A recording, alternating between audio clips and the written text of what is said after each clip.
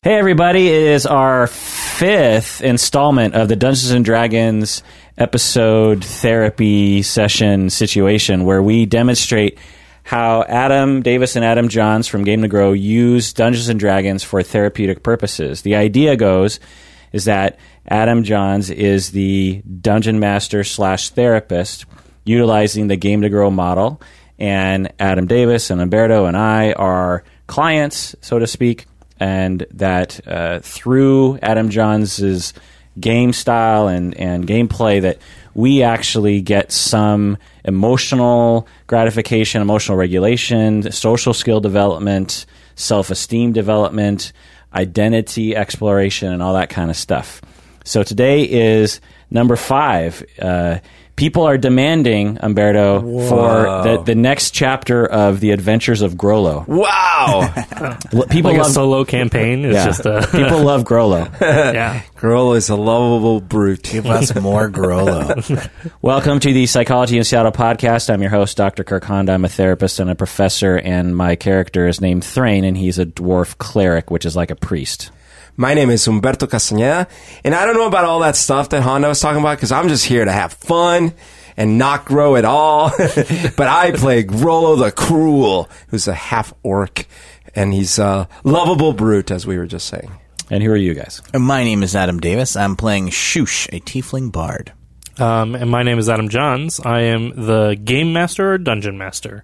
I'm here to paint the world for all of you. So, if you are interested in learning more about using Dungeons & Dragons or other games for therapeutic, educational, and parenting uses, you can go to gametogrow.org and learn more. Adam and Adam like to train people, parents, educators, therapists. We're also looking to hire people because we're growing, and we have a wait list of people in the area who are looking to join a group. Also, if you want to support Game to Grow, go to gametogrow.org/support, and you can donate. When you donate, you know that you are actually providing money that goes straight to allowing needy kids to participate in the groups, because the groups, we have to charge for it. We have to stay alive, and one of the ways we stay alive is by charging the parents to have their kids in these groups. And some kids are from families, lo and behold, who we all know can't afford it. And so if you go to gametogrow.org/support, your money will go towards that. So let's get into it. Adam Johns, where do we begin? So we need to recap our game a little bit, but before we recap the game, I kind of mentioned in the last session, last playthrough, that we would always ask a question to kind of deepen a little bit more our understanding of yourself and your character. And a lot of the times in our groups, these questions are waver back and forth between really deep introspective questions and sometimes light, fluffy questions, because your life is made up of many different aspects. So my question for all of you today about your characters is, what is a favorite food that you really enjoy, and what is a favorite food that your character really enjoys? Interesting. Does anyone have anything? I do. When you asked me about my culture, I mentioned about these delicious leap pies.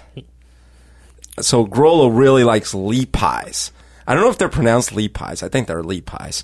But essentially they're ground stuff, probably meats of all sorts, but they're very spicy, very hard for people that are not at least half orc to enjoy, because they have really strong taste. But it reminds Grollo of his youth, and it's like a mixed love-hate thing about his youth. He kind of hates the fact that his father was this cruel orc and stuff, but he also misses some of that culture, and that's one of them. Yeah, leap pies. This is a common orc culture experience? Is it LEE pies? LEAPIES. Leap eyes. Leap pies. Awesome. Maybe it's leapies. Leap pies. I don't know. He might know how to pronounce them. I don't know. Umberto, do you like spicy food yourself? I do. Yeah. Whoa. Yes. Just reflecting. I do. And actually, now that I think about it, I like food that's too spicy, so like I can't really easily share my dishes once I've spiced them up. Because if I do, it's like, it's like too hard for the average consumer. Yeah, So maybe it's a little orcish. I've prided myself on being able to take spice, and I had a casual dinner with Humberto, and I had the same dish as he did with the same spice level, and I thought it was insanely hot. He asked me to order at the same level. So what happens is there's this Nepalese restaurant, and they do this amazing 7-bean soup. So good. There's just 7 beans in it. 7 beans, yeah. And then very large beans. It's all water and some. And then you can ask for a spice level. And so, they go from 1 to 5. But I kept going, and so I was kind of a regular. And like one of the dudes that works there, he's like, "Oh, do you really like spicy?" I'm like, "Yeah." It's like, I can make you a 7. And I was like, all right. So then he started giving me a 7, and 7 is indeed very spicy. So when I was getting food from there, Honda's like, "Get me whatever you're getting." I'm like, all right, how spicy you want it? It's like, however spicy you get. I'm like, okay. And I kind of described, and it's like, yeah, that's fine. So I did, but it is very spicy. It's like, the guy in the kitchen overdoes it. So we should do, I'm obsessed with Hot Ones, the YouTube channel. Oh, those must be ridiculous. Are you a spicy? I am the guy of all of my friends that if I order food, nobody can even take a so bite you're of it. probably like me. Yeah. I am. I like spicy food so much. We should do a little Hot Ones thing. I think we totally. We should do a Hot Ones D&D. We could do like every time you can like re-roll, but you got to eat one of these hot wings. I think we should make that a fundraiser for Game to Grow. Yeah. I need a vegan option for my wings, but you just eat like a tofu. Hot They do tofu. cauliflower. Okay. Yeah, that would be great. Or Cauliflower. tofu chicken nuggets. Yeah. Whatever. All right, so that's mine. Leap pies. Awesome. That's spectacular. I was gonna do spicy for my character too, for Shush and for me, but now I have to. I should clarify one thing, because in our human reality, when I say, I like it really spicy, but it still tastes good, This is the kind of spices like orc spices. So it's not like, this is hot. No, it's like, this tastes like shit. It's like literally just a bunch of grass and earthy. Very earthy. Dirt. Yeah. And also, I'm sure, spicy. Like, it's all of the above. Yeah. That's perfect. Yeah. I love it.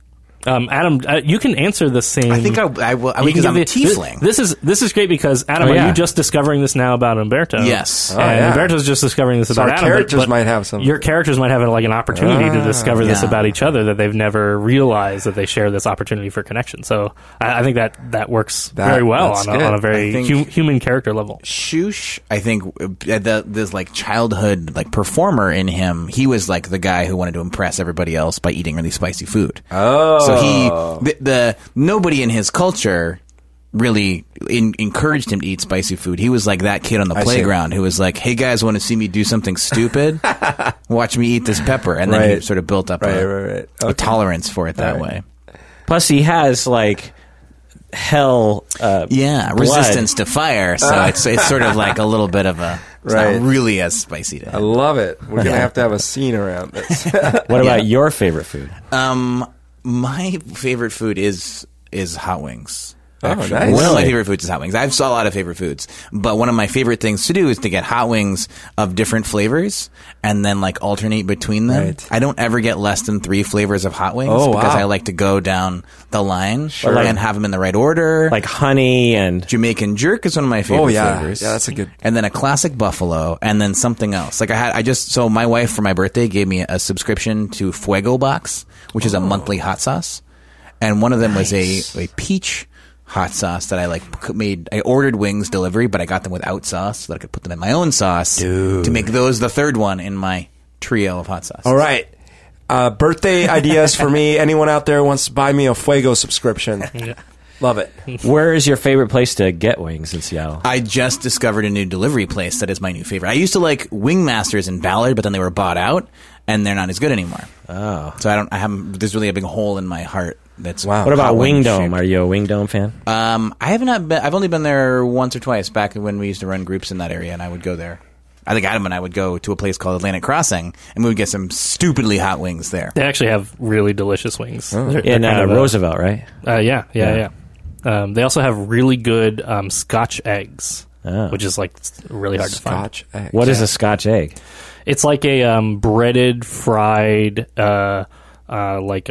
mashed up sort of ground beef around a poached egg. And when you do them right, the yolk of the egg is runny, so you like cut them open, and then you've got this like super delicious breaded fried thing with egg yolk, and so it's really really spectacular. Sounds. You're not yoking. Yeah. I'm not. I would never yoke about Scotch. Yeah, that makes sense. What about Thrain? What about Thrain? For Thrain, he's pious, so he's got to go with something not very flashy. Lembas. Dwarves are plain crackers. Dwarves are not known for their culinary. That's an elf thing, and so I'm just thinking mutton. Just mutton. Because he grew up in a town where there's a lot of farmers and a lot of sheep, right? And so he likes braised mutton. Just a boiled, braised, boiled mutton. Yeah. I picture him as somebody who would eat salted cod. Sure, there was a river nearby, so for sure, salted cod. Just plain, just plain food, nothing decadent. Now, Kirk is completely different from that. Although I like mutton, but I would say, keeping with the lamb theme, I recently had a very delicious lamb burger with tater tots. I cannot tell you how much I like tater tots, especially that first one when they're really crispy, not when they're soggy. No. They have to be crispy and then soft on the inside. Right? Oh yeah. And just that first, I like to eat half the tater tot, just kind of like get half of it. And it is an exquisite experience. I concur. I had just goosebumps when you were talking about. I know. That's how good those. Can we do a podcast of just you just describing delicious foods? Is that this podcast brought to you by whatever the closest eatery is to you? And we can add a little ASMR to the mix. Yeah, I was gonna say. I'm describing the tater tots. Delicious, crispy outside. Interesting to note that we all sort of had connections between our favorite foods and our characters' favorite foods. Right. Yeah. That is very automatic for the people. I did not know you were a spicy food guy. I wouldn't have thought that. But now that you say that, it kind of makes sense. Yeah. I think you have a secret wild side because you've told a lot of things that I've been like, wait, there's a whole other Adam behind this. I did used to be an actor. His professional, so who's veil. The real Adam? Yeah. This is actually his stunt double we're working with right now. Oh, but he's very convincing. He is. It's a Scooby-Doo episode. Well, I'm just curious, Adam Johns, what is your favorite food? You got to. Oh, sure. I didn't even think about it. I didn't think I was going to answer.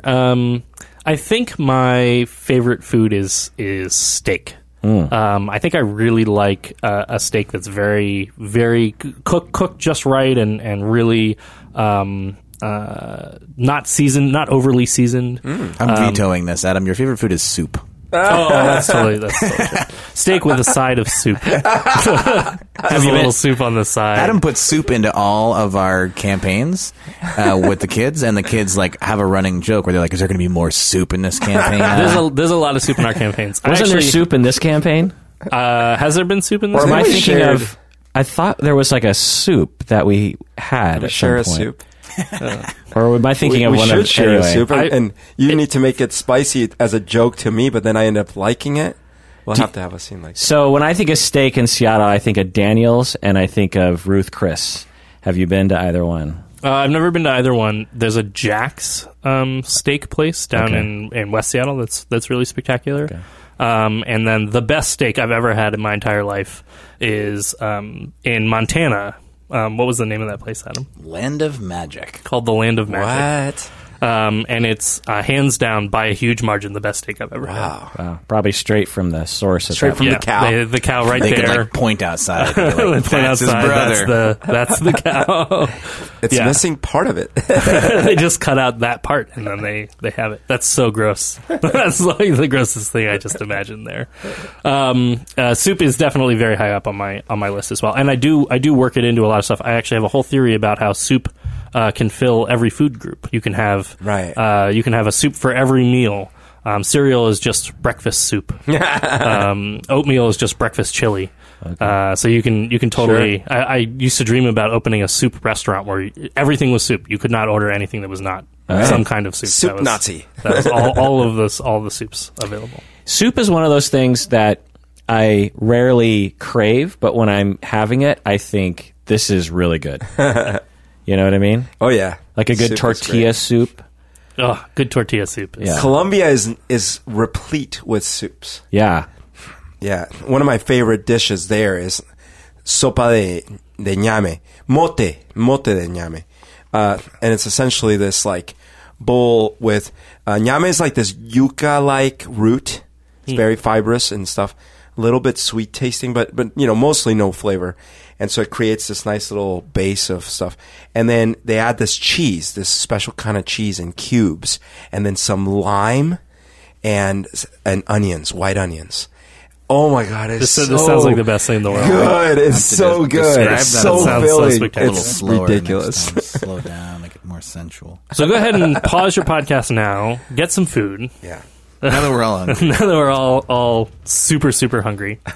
You can hear our tummies gurgle as we go through this. So what's great about all of the answers that you guys give is that it gives an opportunity to reflect on how similar or dissimilar you are to your character. So this is just always a good practice of thinking about what's the same between me and my character and what's different between me and my character. And those can mean all sorts of different things, but it's good to go back and have that reflection period and then figure out for yourself, is there a meaning there? Is there a purpose to that? Thinking about, like, is it important that Grollo also have a history of spicy food and a culture of spicy food? Does that help you connect more with your character? Or is that pulled from your experience for a reason? Or is it important that Thrain not enjoy decadent foods? Right. Because that has to be an important part that makes up his character. Yeah, and it is a part of me. I mean, I don't think I've ever actually lived that credo, but the notion of simplicity or not, indulging oneself or something is a streak that I have, you know what I mean? Right. So That's interesting to have done that exercise, and now that's more conscious for me as I interact with this character, Perfect. So, with that, who wants to do our recap from our previous I always games? do the recap. I'll do it again. You're good at it. Yeah. Okay. So we traveled to Pahija, which is a major city of industry and trade and cosmopolitan, to investigate this Gruumsh situation, which is the god of orcs, a chaotic, evil, horrible god. And we traveled here because there was a number of clues that led us to this town. And when we entered town, we discovered that Gruumsh, the evil god, had somehow tricked all the people into believing that Gruumsh was actually a good god, and had also convinced all the townspeople that my god, Moradin, is an evil god. And so all the Moradin churches had been boarded up except for one, and all these Gruumsh temples had cropped up, even though normally the Gruumsh temple would have to go underground in such a city, or maybe not even be involved at all, because orcs tend to be far flung from cities and that kind of thing. So everything was very upside down. People loved Grollo because he's half orc. People hated me because I'm dwarf, and particularly because I have a symbol of Moradin. We have thoughts that we had thoughts that maybe somehow they used trickery or brain control to change people's minds, but there's not a lot of evidence of that. We did find evidence of sacrifices. Yeah, the blood that are maybe secretly happening at night that they're cleaning up. We managed to get to the guy who hired Nicholas, who is with us, and he was dead. He hired Nicholas to get the box that was in a Gruumsh box that was in this other town. And so we went to this guy, and who was a pawnbroker. We went to his pawn shop. we were going to ask him, like, who hired you, or why did you hire these band of people to find this Scroomsbox? Because there seemed to be a lot of clues here. Walked into the pawnbroker place, and the guy was dead. And then we turned around, and we heard the authorities arriving and surrounding the building. It's a trap! And now we are realizing that we might be implicated in the death of this pawnbroker, and things aren't looking good because I'm a Moradin worshiper, and so I'm not probably not going to get a very fair trial if things come to such a situation. So, did I leave anything out? I think that's pretty much it. So you said everybody loved Grollo and didn't like Thrain. You forgot to mention how much everybody loved Shush. There were people just, racing after him. Widely celebrated. For his good looks and charm. You remember that part of the game? Last session? I remember that. Wait. Everybody loved Shush. You know what I do remember? I remember us theorizing how we could use those booths of truth. The truth booth. The truth booth. Yeah, I remember that. Yeah. And then we never made it to Pagfarth, the School of Magic. There is Pagfarth, the School of Magic, named after its founder, Sir Reginald Pagfarth. Sir Reginald Pagfarth. In some dialects, it's pronounced Pagfart. It's true. It's true. Really depends on do you come from the north or the south? Right. Really, There's different dialects. Tell us, what incentivized you to go into magic as a child? Do you really have to ask? I wanted to be powerful. I was tired of them calling me Pagfart. So, I think that's a great recap. So, we join your characters once again in this very dark, barely lit pawn shop, standing over the body of Roppy, who was the pawn shop owner. And the person who hired Nicholas. And there are apparently guards out the front of the pawn shop who are calling you out and calling for you to drop your weapons and come out with your hands up, with the expectation that you have been the ones who have killed this pawn shop owner. So my question for all of you, what do you do? I mean, I don't think Rollo would think of this, but someone should probably think of whether or not there's a secret exit or some undetected exit we could take. Well, do you role play that? Because you might want to ask him to look, and maybe Nicholas. Grollo wouldn't do that though. Grollo would be like, "Okay, here we go. Okay, hey, that sounds like they're threatening us."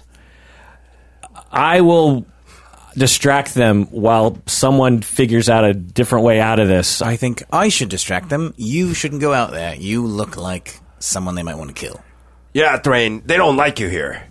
Maybe I should talk to them. I think you should look innocent. Oh, okay. Well, I haven't done anything, so I look the way I look.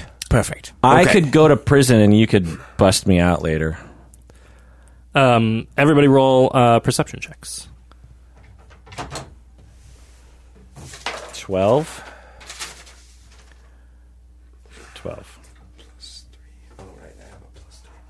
11. 11. I'll say 11's not going to quite do it, but I think 12 can.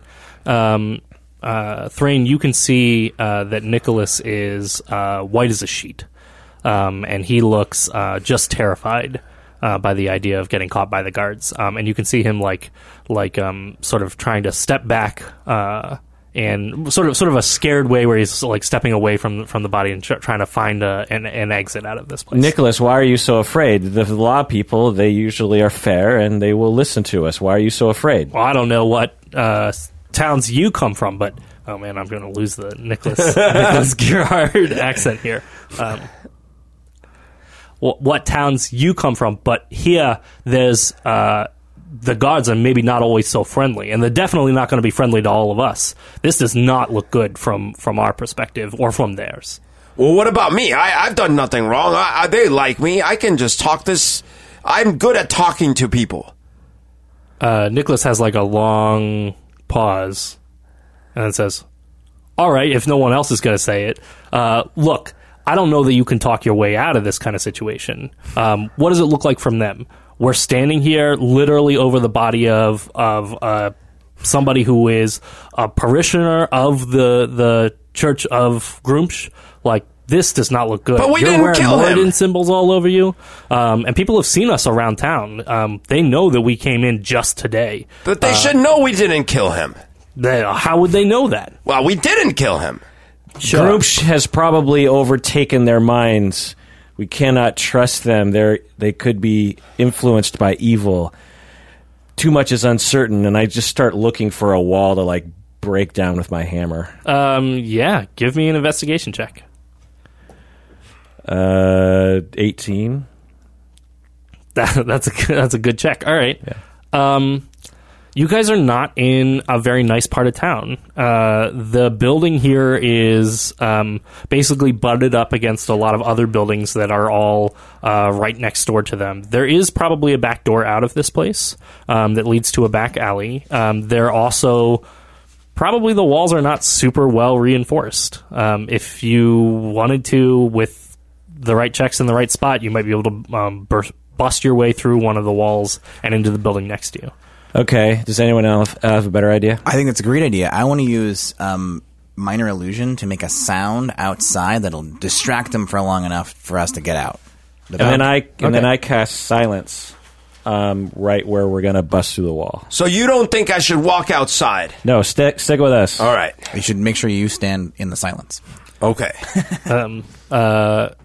Nicholas can't really do much to help in this circumstance, but he'll like kind of keep an eye out the front door. But he looks bitchin' in the Gwar outfit. He does look super good. He's still wearing his Gwar outfit. Sort of like a murderer, though. Yeah, it does kind of look like a little bit of a murderer. A little bit too death metal, maybe. Oh, no. I want to make my minor illusion going to be a sound outside on the other side of them that says, I killed him, see? I killed him and you'll never catch me. I'm going to run this other direction. Like, here I am running away from the scene of the crime. Yeah. Running down Main Street. Look at me go. Awesome. You dirty rat. Why don't you roll me a I'll never deception catch me, check? coppers.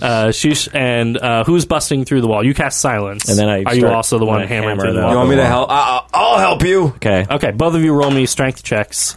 The silence doesn't really require a check. You just sort of make silence happen, which is, I imagine, kind of like a strange sudden image, like just dead silence as you're like hammering your way into this wall. So 19 from you, and then 13. 13. Okay, those are pretty good. 24 on my deception check. Ooh.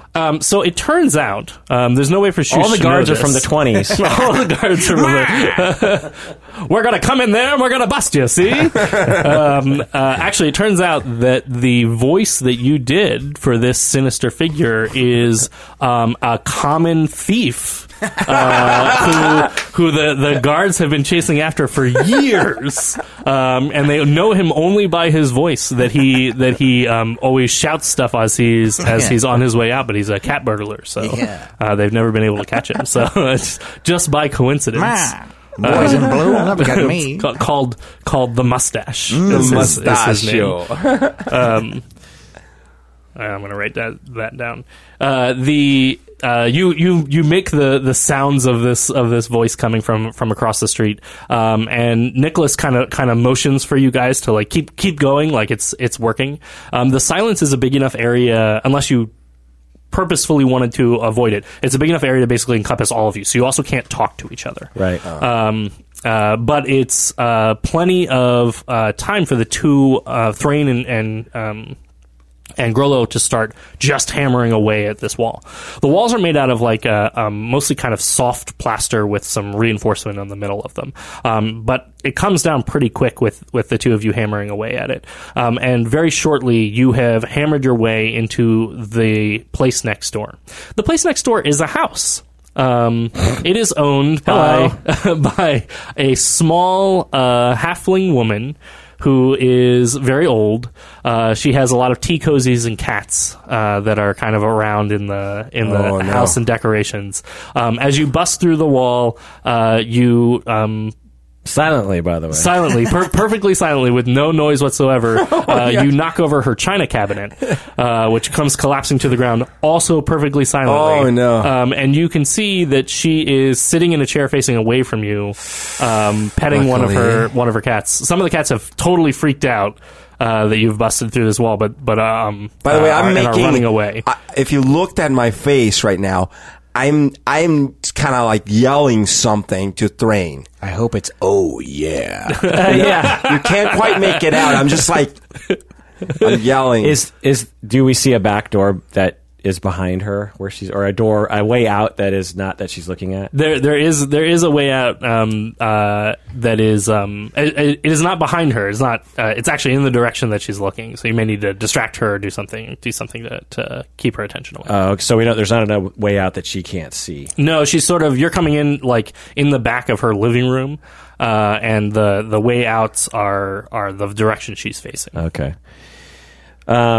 You are still perfectly silent, though. Right. So I hand signal to. I would say you can't hear anything in the silence either. So you can see that she's talking to some of the cats that have like gone scurrying away from you in this, and she's like gesturing towards them and like seeming to try to calm them down. But she hasn't gotten up from her chair yet. I cast Thaumaturgy, which is an action that doesn't require any. Or it requires verbal. Does that mean I can't cast it in silence? That means that you cannot cast it in silence. Okay. Never mind. You can step out of the silence and cast it, but then she you would hear me. say something. She would hear me, right? Yeah. I signal, like, help. Adam, just you have to describe it. Adam, we're on an audio medium. I was dragging my thumb across my neck, like, should we take her out? Of course, I was joking. We're not going to take this lady out. I might choke her out, though. Yeah. Can I surmise that if we go out one of the exits that we see, that the guards may not actually have visual fields of that? Yeah, you're only a house down, but it's far enough away that you think you can probably, especially if you go out the back exit, that you will probably be avoiding a lot of the guards. It'll be sort of an alleyway down, and you can probably avoid them from that position. I think I'm going to cast Tasha's Hideous Laughter on this old lady. You could also just to point out, you can totally do that. Does that require a verbal component? Yes, but I would step out. Okay. You can also go out the front, so long as you don't look like yourselves. Is another option, because basically they know what building you're in. Right. But if you go out a different entrance, they won't think it's you if you look like somebody else. I think we would do better if we went out the door they can't see. Okay, so that's what you do. I'll cast Tasha's Hideous Laughter. All right. She is an old lady. She's not going to have a lot on her save. I'm going to have her roll with disadvantage. Save is 13. Oh yeah, she failed both. Awesome. So what joke do you tell with I'm your... just going to say... or what I'm do you just say going with to your... peekaboo. It's classic. Just a jump scare. You just Peekaboo! jump out and peekaboo her. Yeah. Amazing. All right, you leap out and you say peekaboo, and the two of you can't hear this. You're still in the silence, but you like watch as Shush like leaps out of the silence area, and then the woman in the chair just starts laughing like crazy. And I don't mean that she's laughing like a tremendous amount. She is laughing in a way that is really disturbing. Would you call it hideous? It's kind of horrific, actually. She's like laughing and she's like clutching her chest, and she is like slapping the armchair of the flowery sofa she's sitting on. I'll motion my finger like, well, let's get out of here quick. Okay, I take out 15 gold and just put it on the table next to me. Of course, an apology. Refill the cat's water ball. As you leave the silenced area, you hear two things. The first is you hear the hideous laughter of this woman, which Shushu could hear ahead of time. But you can also hear the countdown of the guards from the outside of the building. Can they hear me now? By the way. Yes. So you should know I'm holding a cat, and I'm saying, "I'm hungry, Thrain." Drop the cat. We'll get some food later. Fine. Plus, do you see any spices? You can hear the guard sort of shouting, and you can see he's speaking into like a stone. From here, you can just make out through sort of like curtains and blinds. Nobody seems to be looking in your direction, but he is speaking into a stone that seems to be making his voice much louder. And he is saying, 2, 1. All right, then we're coming in. And you can kind of hear like he clearly was trying to get you to come out from while you guys were all in the silence area. We bolt. Quickly as Awesome. we can. Everybody roll me stealth checks. You can do so with advantage because you're in a situation where you're clearly 16 stealth. doing really well. Okay. Modified 20. And Nicholas did just fine. 14. Awesome. Those are great rolls. The four of you kind of bolt through the alleyway, and it travel a long distance down, and it takes you a little while. We'll say 5 minutes. The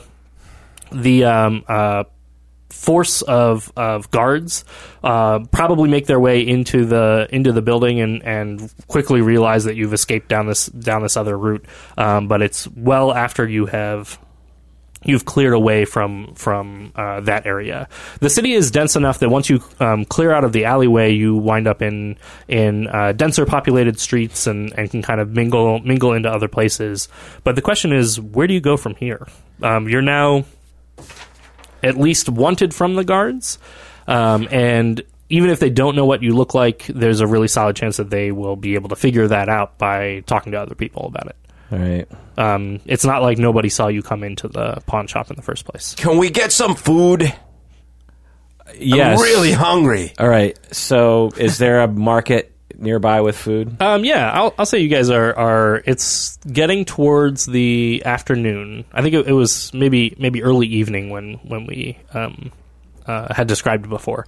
So the market is still open, and you can totally like get into. There's a market in this part of the town that you can go to, and they have lots of people selling cooked foods and things like that right on the street. Okay. Do they have fabric at the market? Yeah.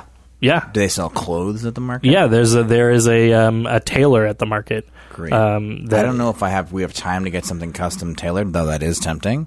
I think I just need like a shawl or something to look different, like a poncho something to act as a disguise. Zarape. For quickness' sake, get 4 large cloaks or whatever, and then we will get the food, and we will meet you over there by the alley behind the garbage, situation. Can we climb on the rooftops? Are there like any way to get to the rooftops? Yeah, the city's dense enough that the buildings are built up quite a bit, so they're usually 3 or 4 stories high for the smaller buildings. But you can climb up there. Do they have like might take drain pipes or something to climb up? They have drain pipes. A few of them have like balconies and things like that you can use and hop onto. It's not super easy to do, but it's totally possible for you to climb up onto the roofs of the buildings. Okay, we can do that. Cool. I think we should meet in the alleyway, but then we'll to the roofs. Okay. What street food do Thrain and Grollo acquire? So, first off, I say, Thrain, I think we should have fought those guards. We didn't do nothing wrong. We didn't do anything wrong, but understand that this town is under the spell of Grumpsh, and we cannot predict anything about them. In fact, I would suspect that they would have found anything they could have to trump up charges against us and actually execute us, potentially. My mall is feeling a little disappointed. Fine. Let's find some food. There will be a head for your mall, I'm sure, in the near future. I can feel it in my bones. Thrain, do you know what I smell? What do you smell? Cooked cat? No, better. Spicy cooked cat? Leap pies. Oh. I think they must have leap pies here because of all the orc love. Oh. And follow your nose. That is accurate. In fact, you find a sort of gruff-looking younger woman who is a half-orc, who is making pies in like a little cart right off the side of the market. And there's a bunch of signs that. It's just pictures of people's mouths that are open with fire coming out of their mouths, and as you walk up, and she kind of turns to you and she says, You're not gonna try to eat the pies, are you? If you're eating the pies, I want you to be prepared for the pies. I love lead pies. You love lead pies? Yes. Well, you've never had my lead pies. Oh, well, I can't wait. What is your name? My name is what let's pretty see. one? Let's name her. Umberto, why don't you give me the first one? I'm very nervous in front of her. Let's see. Oh, first letter? Yeah. Okay, C. R. U. T. T. Y. Crutty? Cruddy. But her pies aren't. She says, this is Cruddy's Pies. You can call me Cruddy. Hi, Cruddy. My name is Grollo. I start going, Grollo and Cruddy. Shut up, Thrain. Don't listen to him. What is your friend saying? My friend? I'm looking for mutton. Is there any mutton nearby? I can make you a pie with mutton. Okay, without any of the Lee pie ingredients, just a mutton pie. She kind of looks at you really strange, and she was in the middle of like literally pulling a goat up from behind her counter. She's like, no. How about just leg of goat? Done. She pulls out like a huge hatchet, and you watch as she just cuts a leg off the goat. She kills the goat right in front of you, and then cuts a leg off the goat, and then expertly kind of dresses it and starts getting everything together. And she has like a little pot that is boiling ingredients to go in the pies. And she's like, "You just want goat?" 2 large Lee pies and 2 leg of goat. We need something mild for Shush. She probably wants some mild food. Do we know out of character? We don't know. I don't think you do unless We don't know what he likes, so had I'm talked assuming- about it on the Okay, boat. so 1 Lee pie, 3 legs of goat, and whatever soup that is that I see there. If you get another leg of goat, it's the whole goat. They have 4 legs. That's how many legs are on a goat. So basically you're saying 4 for the price of 3? No. Oh. I want 3 leap pies, by the way. Why would I give you a free leg of the goat? I want 3 leap pies because I feel like I could eat 2 right now, and I'm definitely going to have another one later. All right. Do you want the human lead pies? Yeah, no, I want the orc leap pies. She puts her hands down on the counter, and she leans in close to you, and she says, "Are you sure you want the orc lead pies?" I am positive. She shrugs and she says, "All right, your funeral." And you see her adding a bunch of ingredients, and she before long has a couple of pies all Cruddy. set and ready for you. You're such a great cook. She says, "Do you mean that as an insult?" I don't think That so. sounded sarcastic. No. You look like a great cook. Oh, so now I look like a cook. I mean, look, do you come here often? I'm here all the time. You're trying to say that I don't do this often enough for you? I think what an insult! Ridiculous. Some people are totally unwilling to be a part of this. At least this gentleman over here is going to appreciate my totally bland and barely cooked goat legs. Thrain, help me here. What do I say? They like compliments. I hear you like compliments. What? now you think that you're just gonna sweet talk me into some kind of discount? No deal, mister. I'm charging you for 4 pies. I will gladly pay for the pies. I just want to tell you you're doing a great job. Oh, I'm sure you do. Why don't you lead me a good review on the Yeller over there? I will. I just don't. I'm very happy to be your customer. I'm sure. This isn't going so well. It appears that you have been defeated. She hands over the pies and the goat leg shanks, and she charges you up for them. It's we'll say 5 gold in total for all of that. Okay. Your eyes are very real. Your eyes seem really fake. How about that? they're my real eyes. Wow. Well, who would even know? You probably stole them from someone. I did not steal them. Why do you accuse me of these things? How do I know that? You seem like you might be a thievy sort. No, we are rarely thieves. Yeah. I'm sure. A likely story. I just meant that your eyes go well with your hair. Oh, so now my eyes should be in my hair. What kind of grotesque creature would that be? Thrain, let's go.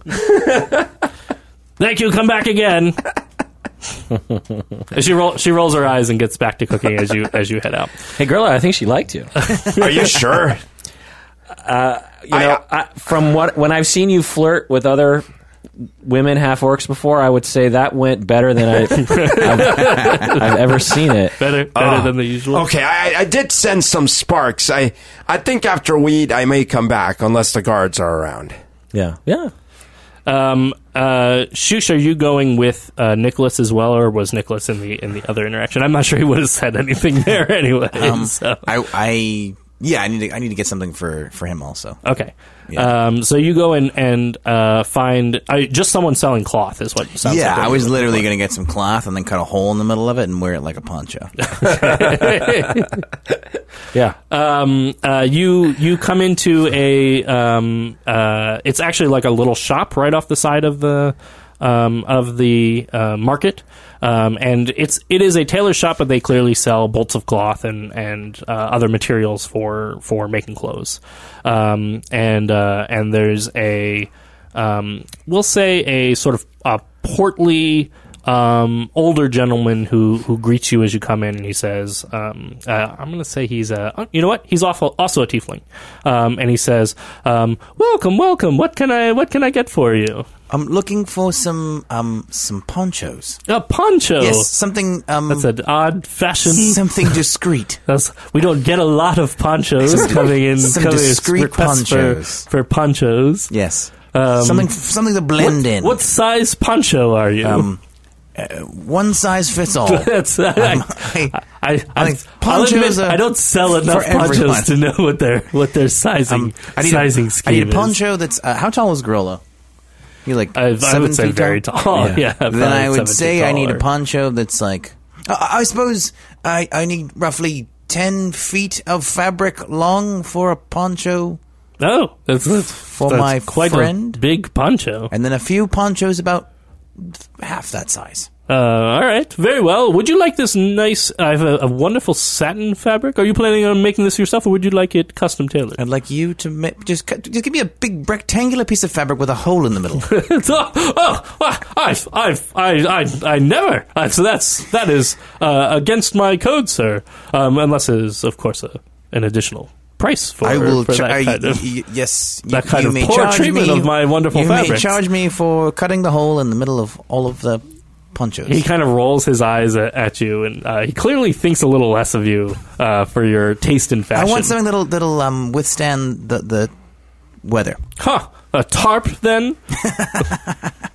something like that's good in sun, good in rain. I want a rain jacket, I think. He scoffs, and he's clearly like not afraid to say what he thinks of all of this. And Nicholas kind of leans in close to you, and he says, "Listen, I think we may need to find some other people to help us with this." I think if I could cut a hole in the fabric. No, I don't mean do that. This I want to pay this that guy. much. I'm saying we might need to contact some other people to help us deal with this god situation. All right. Are you saying we shouldn't buy ponchos? No, I think the ponchos are a good idea. Plus, I could use something to keep the rain off of me when it's really coming down. They said it was going to rain tomorrow. All right. Well, I think we should buy these ponchos and meet back in the alley. Right. I hear they're getting some food. The tailor selling the material has cut some general square bolts of cloth. I said rectangle. Yes. Excuse me. He rolls his eyes again, and he does take out a measuring tape and he measures at least the two of you, but he seems half-hearted in his measuring attempts. He cuts you the cloth, and he's probably overcharging you, but he charges you 3 gold for the lot. And he sort of ushers you out of his shop as he doesn't want anybody seeing. I give him an extra gold for a tip, and I say, "We were never here." He says, "Huh, you're right. You weren't." As the 4 of you all meet up in the alleyway, you find a good opportunity for being able to climb up the side of this building. This particular building that you found has a couple of balconies, and it has a rain pipe that you can probably shimmy up. Plus, it's only 3 stories high, so it's a good opportunity to sort of get out of the way. Everybody, roll me perception checks again. A quick question: how much did I pay for the food? I paid for it. You paid for it. Did you? Okay. 13. I also got a 13. 8. Before we resolve this, let's take a break. What do you say? Perfect.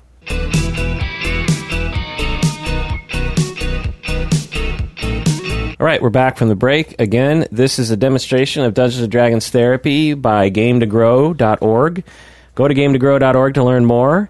We are coming close to selling an actual product where you can actually buy called Critical Core.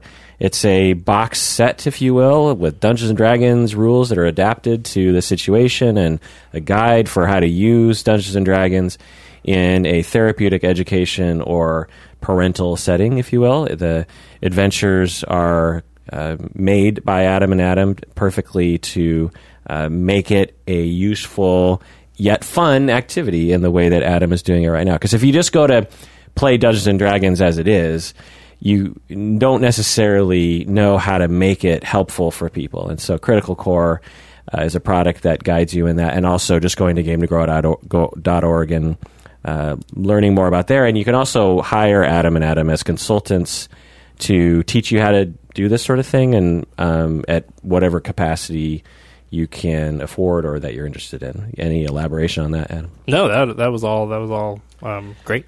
So what did we perceive? I got a 13.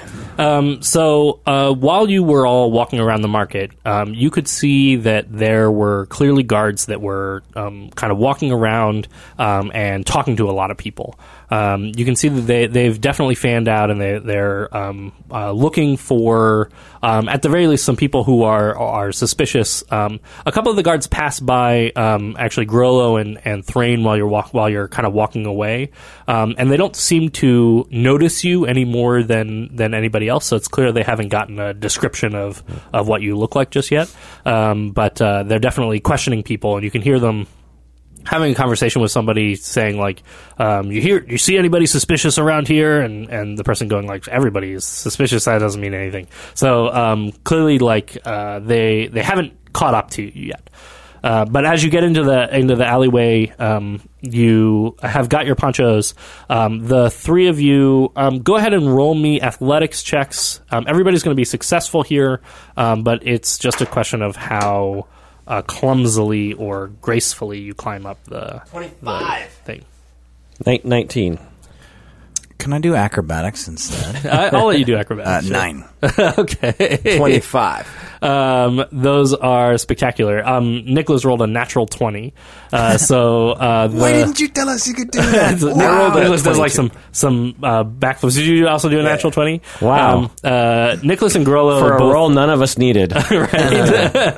Both are just incredibly athletic and dexterous and strong climbing up this pipe. Nicholas doesn't even use the pipe. He just hops from balcony to balcony. Grollo, what ridiculous way do you climb up this thing? So I do this thing where I grab my my maul, and I grab the handle and I stick it into the wall, and I grab with both arms, pull myself up, and unstick it and stick it in again, and then pull myself up in this. Amazing. Yeah. It is the strangest way to climb you have ever seen, and it works amazingly well. Grollo pulls it off. So there's a hole. There's several holes in the wall going up the side. Yeah, smash cut to someone sitting there having their porridge, and this pole comes through the wall. They look up and they're like, huh? You can hear somebody shout from within the house, "I'm not even being that loud." It's just loud porridge. You climb your way up to the top of the thing. Thrain, you make your way up pretty reasonably well. Also, you're do a pretty good job shimmying up this drain pipe. Shush, you. I think I was so impressed by Nick that I'm trying to do like a jump across from one side to the other. It's not holding on. It's not nearly as graceful. 3 stories is really high. Coming. Eventually, all 4 of you make your way to the top of this building. From here, you can see the market. You can also see that the sun has gone down and the lights are being lit up in the streets below. And you can hear the hustle and bustle of the crowds. But up here, you're just a little bit away from all of it.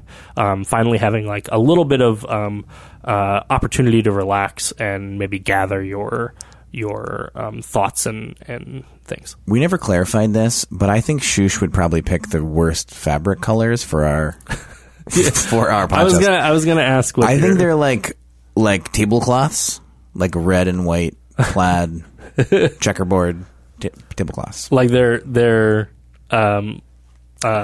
not good for hiding. In. They're like I had this aspiration that we're all like in a rock band. So I want to like have cool uniforms for us to be wearing. So they're all the same color, and they're all like red and white. You all checkerboard. look like you're wearing. We're the Belle Biv DeVoe of Bahia. Nicholas kind of gives you. I got us all discreet costumes, you guys. No one will know who we are. Brilliant. I like it. It's got a hole in the middle. I got an extra big one for you. We got some food for you. All right. Here's a leg of goat. Shush is sort of looking over at this other. It's boiled and unflavored. Looking over at the clearly not boiled, flavorless goat that. Meanwhile, I'm eating a leap pie. Nicholas is eating some of the goat, by the way. We never got him any food. Yeah. I mean, you got like 3 goat legs, right? Yeah. We didn't know what you'd They're like. big. We just got you something bland, you know. Oh, all right. Grollo, I want you to roll me a Constitution saving throw. Uh-oh. Oh, no. I think Cruddy maybe was 7. So with a 7, Cruddy was not lying. These pies are very, very spicy. Grollo, you've got like snot running out of your nose and like tears coming out. And as you cough, everybody else is getting like pepper sprayed by your breath just coming off of this pie, as making everybody else's eyes These are tear up. delicious. She Just from wasn't the experience. Yeah. They're also frankly they're way better flavored than what you're used to. They're clearly made with like actual food ingredients and not just like dirty Whatever grass. they found, And bark. It is. I don't know if it's better. It's not the same. It's like if you like get a Philly cheesesteak outside of Philadelphia. Oh, okay. You're like, well, this is good, but it's not a Philly cheesesteak.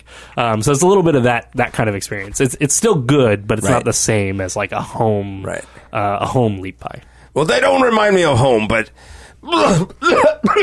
it's great still. She's awesome.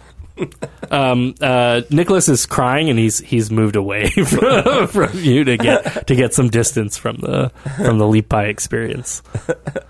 I think Shush is eating the goat, kind of just like looking over longingly. At Shush, you don't want any of this. I don't want to be ungrateful. I like this goat. I got an extra one. Do you want to try? I would. I warn you, it's really not as spicy as I'm used to. I'll try the leap pie. Give me a Constitution saving throw with disadvantage. Oh, my first roll was a natural 20. No, that's a 6. I'll give you a 20 and then a disadvantage. Oh man, I got a 6. But the reason that I gave you you disadvantage, have more snot coming in. There's an ingredient in the leap pies that's aimed at the constitution of orcs. But actually, you know what? You're a tiefling, right? Would this I'll affect take it? away the disadvantage, specifically because this is about heat Fire. and fire. And I'll say that your tiefling background really helps you to settle some of the fire. I would like one solitary tear to go down my cheek. As you're eating it, it's almost like a contest between the two of you.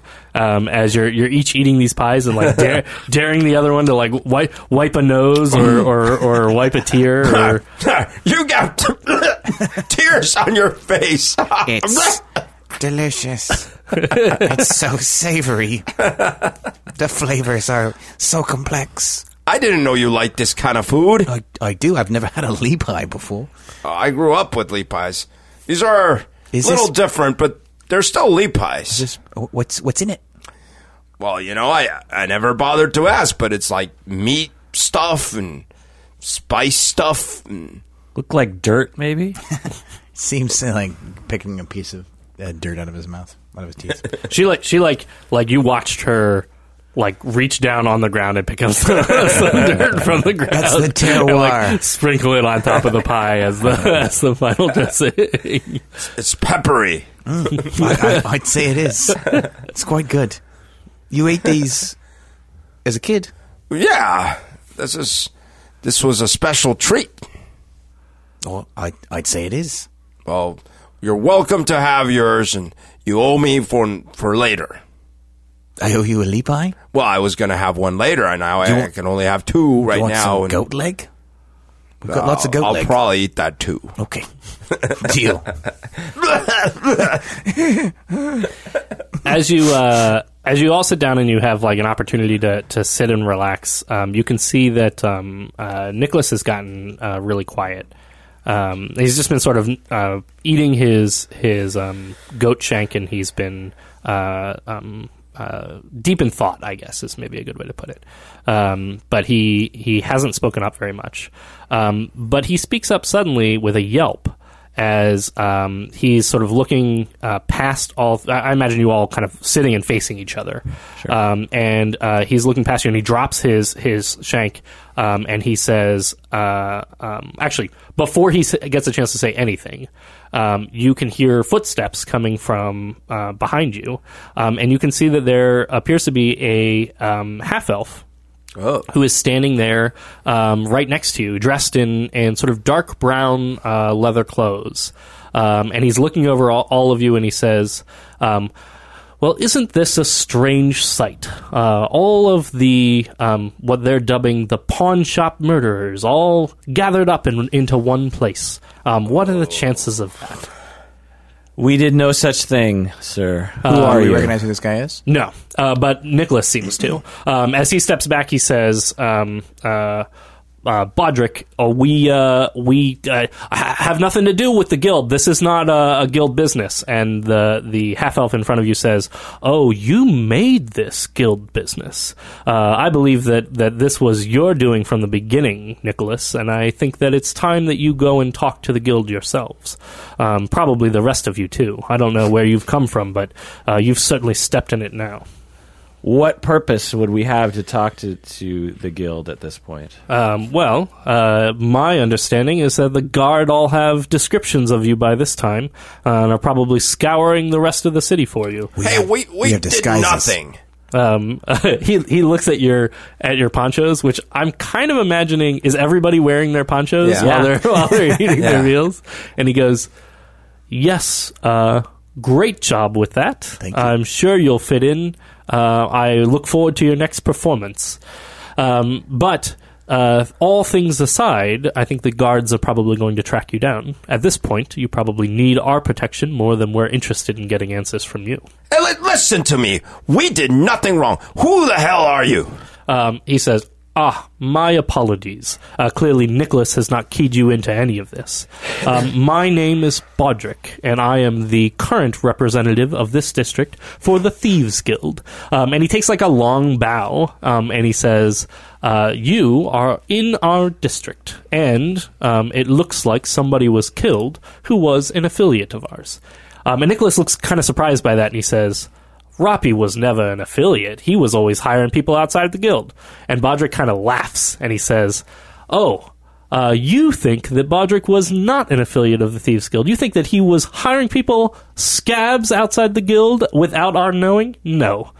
Bodrick has always been a member of the Thieves Guild. We hired him... Not Bodrick. I'm sorry, Roppy. Yeah. Roppy was always a member of the Thieves Guild. We hired him to basically make sure that there's a market for scabs. We'd rather have them coming to our people and paying the taxes through them than having them do it outside of our network. Yes, Roppy was always working with us, and since one of our members was killed, I think it's time that we find some answers as to what's going on. Absolutely. I think we can help each other, but I need some reassurance that you're not going to harm our Nicholas friend here. He says, he kind of gives a long look over you and Nicholas, and he says, that's a tall order coming from a stranger from another land. Bigger things are afoot here in this town than some petty thing that Nicholas ever had done to you before. He considers it for a long moment, and no, I'm actually not going to have you roll for this. Kirk, describe for me what kind of I guess nonverbal is Thrain taken up in this thing. Is he like standing and taking a strong stance? Is this casual? No, just like I did it, eye contact. No, Yeah. I'm not threatening. Just I'm standing over, like I'm starting to get ready to punch. He says, it looks like Nicholas owes quite a bit of money to the Thieves Guild for all the jobs that he's done. But Roppy was a friend of many people, and getting to the bottom of his murder is probably higher on our list than collecting some fees from him. I'm glad we see eye to eye on this. I should let you know, I'm not the one in charge of all of this. That'll be up to, the council. But I will have my voice, and I'll give my input on that level. You'll at least have my backing that I will do my best to make sure no harm comes to your friend Nicholas. Hopefully this will be a good collaboration. He says, collaboration might be a good way to put it. At the very least, we intend to hire you for a job. Oh. And he escorts you towards another part of the roof, and he says, I think we should better get underground before any of the guards manage to start finding their way up into any of these directions. But we've got our disguises. Yeah, we have our disguises. So we're okay. He sighs, and he says, there actually is a music festival going on the other side of town. Perfect. I sincerely doubt that any of you realize that, but until we get to that side of town, I'm not sure your disguises will be terribly useful over here. She's driving me out of my mind. Miss her, kiss her, love her. That girl is poison. Constitution check.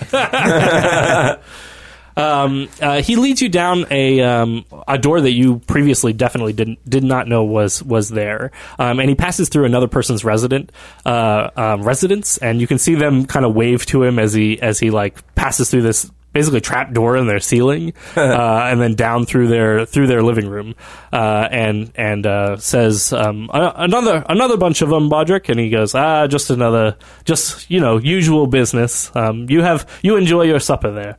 And he leaves you down, and then finally gets to the base of the building and opens up the rug underneath you, and then pulls open a hatch that seems to lead down into an underground part of the city. Literally underground. He says, if you want to get around in a city, you've got to have a good way to do it. As he gestures for you to go down, he also does not seem armed in any way. He seems to be wearing just plain and simple clothes. It's clear that he came here to talk to you, not to threaten you. Although maybe there's some veiled threats that are sort of inside of that. But he gestures for you to go down, and eventually you make your way down into the underground parts of the city.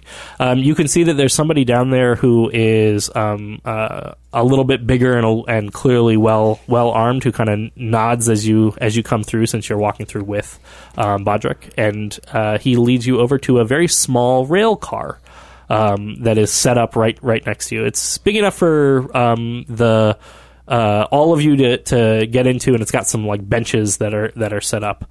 And he motions for you to come and sit, and he says, "I'm taking you directly to, at least the council member who is currently operating and the best person to talk to. He'll inform you as to what's going on and give you a chance to maybe explain your side of the story." Is this a magical rail car? Magical, no.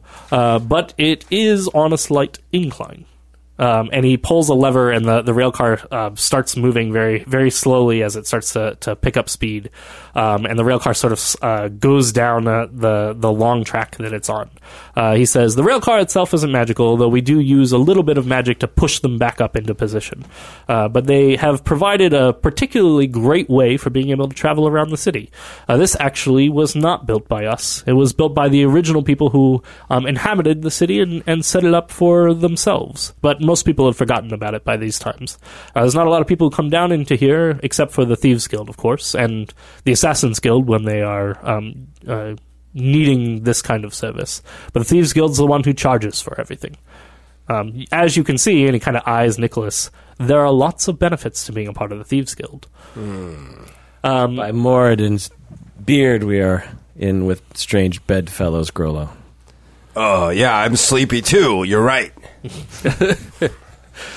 He travels a long, long way down into this deep area and finally pulls the lever hard, and it grinds to a halt as he comes off at a stop. And he says, one word of advice.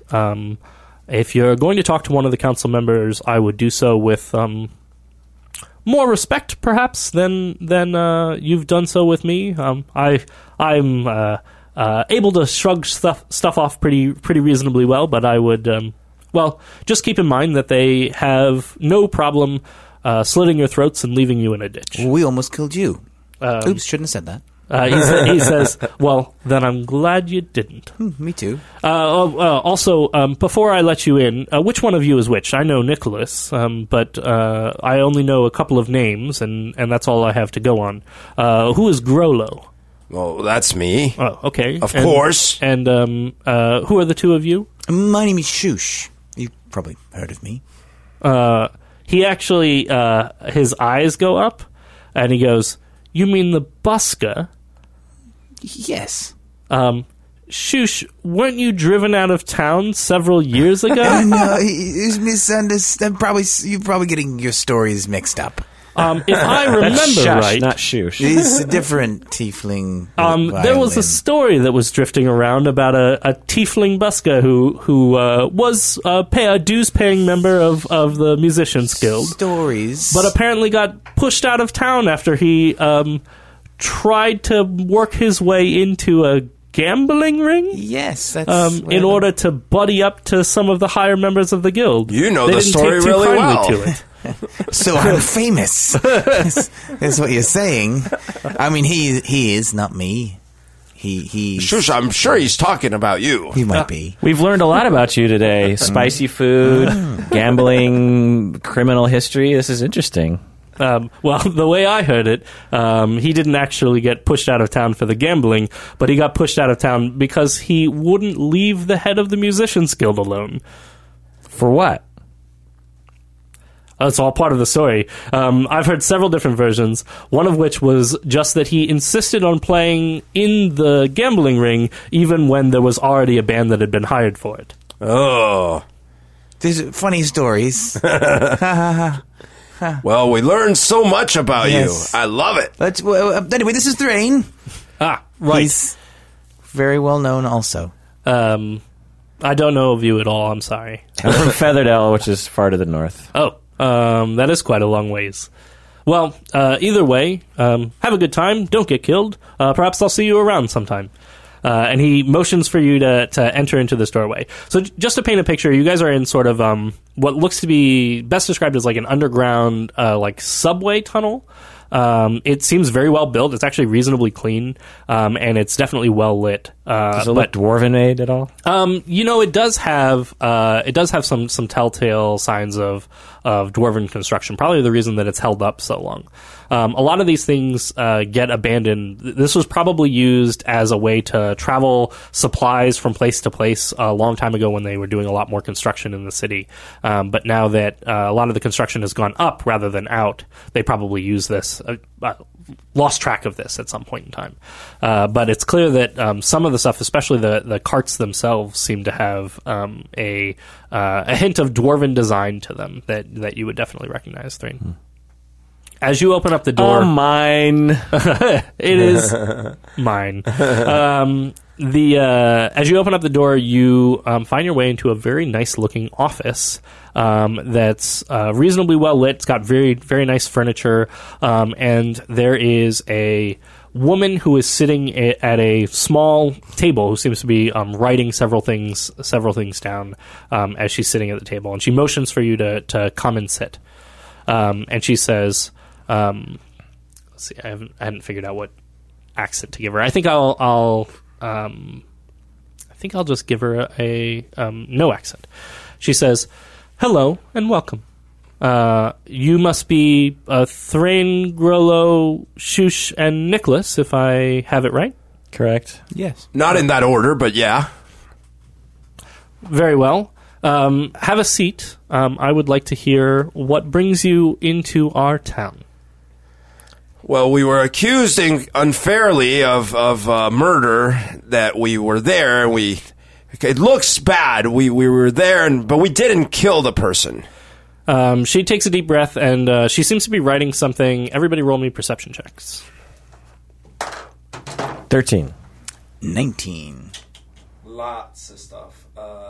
21. Those are all pretty good. Thrain, you don't quite catch this. Maybe you're more preoccupied with her or the rest of the setting. Shush and Grollo, both of you can see what she's writing are death certificates. She is forging death certificates, and she is writing your names into the death certificates. And she seems to be doing a pretty good job with it. She's clearly done this before. And she is filling out. She's even doing the filigree around the certificate and everything. Hey, what? Forging the certificate, the You signature can't read, of the though, person. Berto. You can't read. Girl. What are you? Yeah, it doesn't. I guess.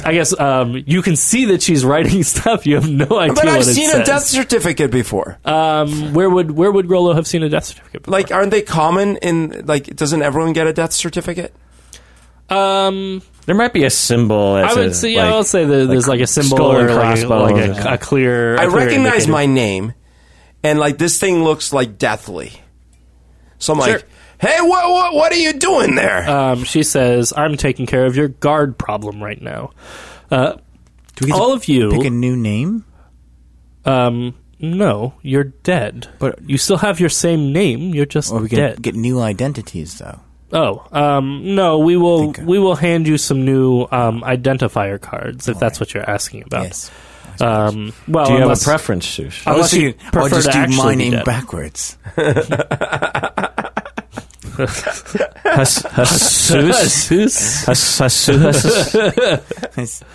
It's just a work in progress. I'll get back to the drawing board about it. She says, unless you prefer to be dead, which we would be happy to arrange. Are you being literal? She does not smile or give you anything to go on. I'm going to smile extra big. She says, I know that the four of you did not kill Roppy. And more specifically, I think that there is something bigger going on here, and you clearly are involved in something with it. So what I would like from you is the truth about what brought you to this city. We came to this city because we're investigating a situation involving Groomsh that has led us down a path to this city, and also to Lord Blancmere of the archaeology department in town.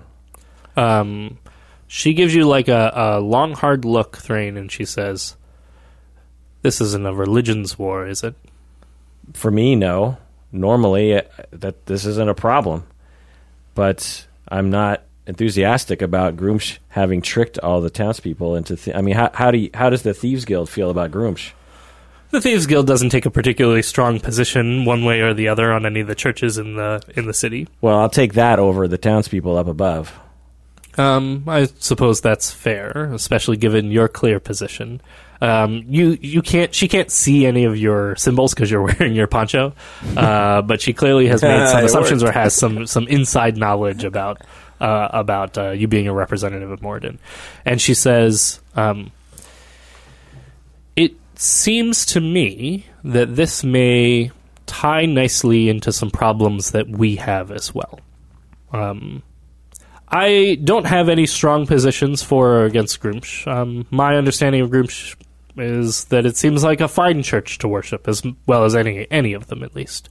However, some of our people have been going missing, and we've found some evidence to link back to some of the orc worshippers in the area. Perhaps they're being sacrificed at the temple on the statue. Her eyes go up with that, and she says, "Sacrificed in an open courtyard in my city?" At night, they are, I am guessing, doing clandestine sacrifices of something. And Grumsh is the evil of all evils, so I would not put it past them to be sacrificing actual townspeople. It's true. I've seen orcs sacrifice before. A lot. It's ugly and painful. In fact, you saying sacrifice is the only thing that's gotten her to stop writing so far. And she sort of stares all of you down, and her eyes kind of settle on Grollo, and she says, "Are you not a worshiper of Grumsh?" No. You said Lord Blancmere is tied up in this somehow. Yes. He has been a thorn in our side for some time. How I so? would not mind him being not around anymore. How is he? He has the ear to the king, and the king obviously is not too happy about some of our services that we offer. Is someone influencing the king? Is it Lord Blancmere or is it someone else? Well, Lord Blancmere certainly has a large portion of the king's time. He goes to most of the fancy dinners with him, most of the stately affairs, although Lord Blancmere also travels significantly outside of the city, especially more recently. He's been traveling for many different occasions, usually a couple of days at a time, and then comes back. I mean, not really. What they were saying was making sense in the temple, but Thrain here says that maybe I shouldn't listen to this because they're deceiving me, but they were making some good points. How many times has the god Moradin saved you through my preaching and through my actions, Grollo?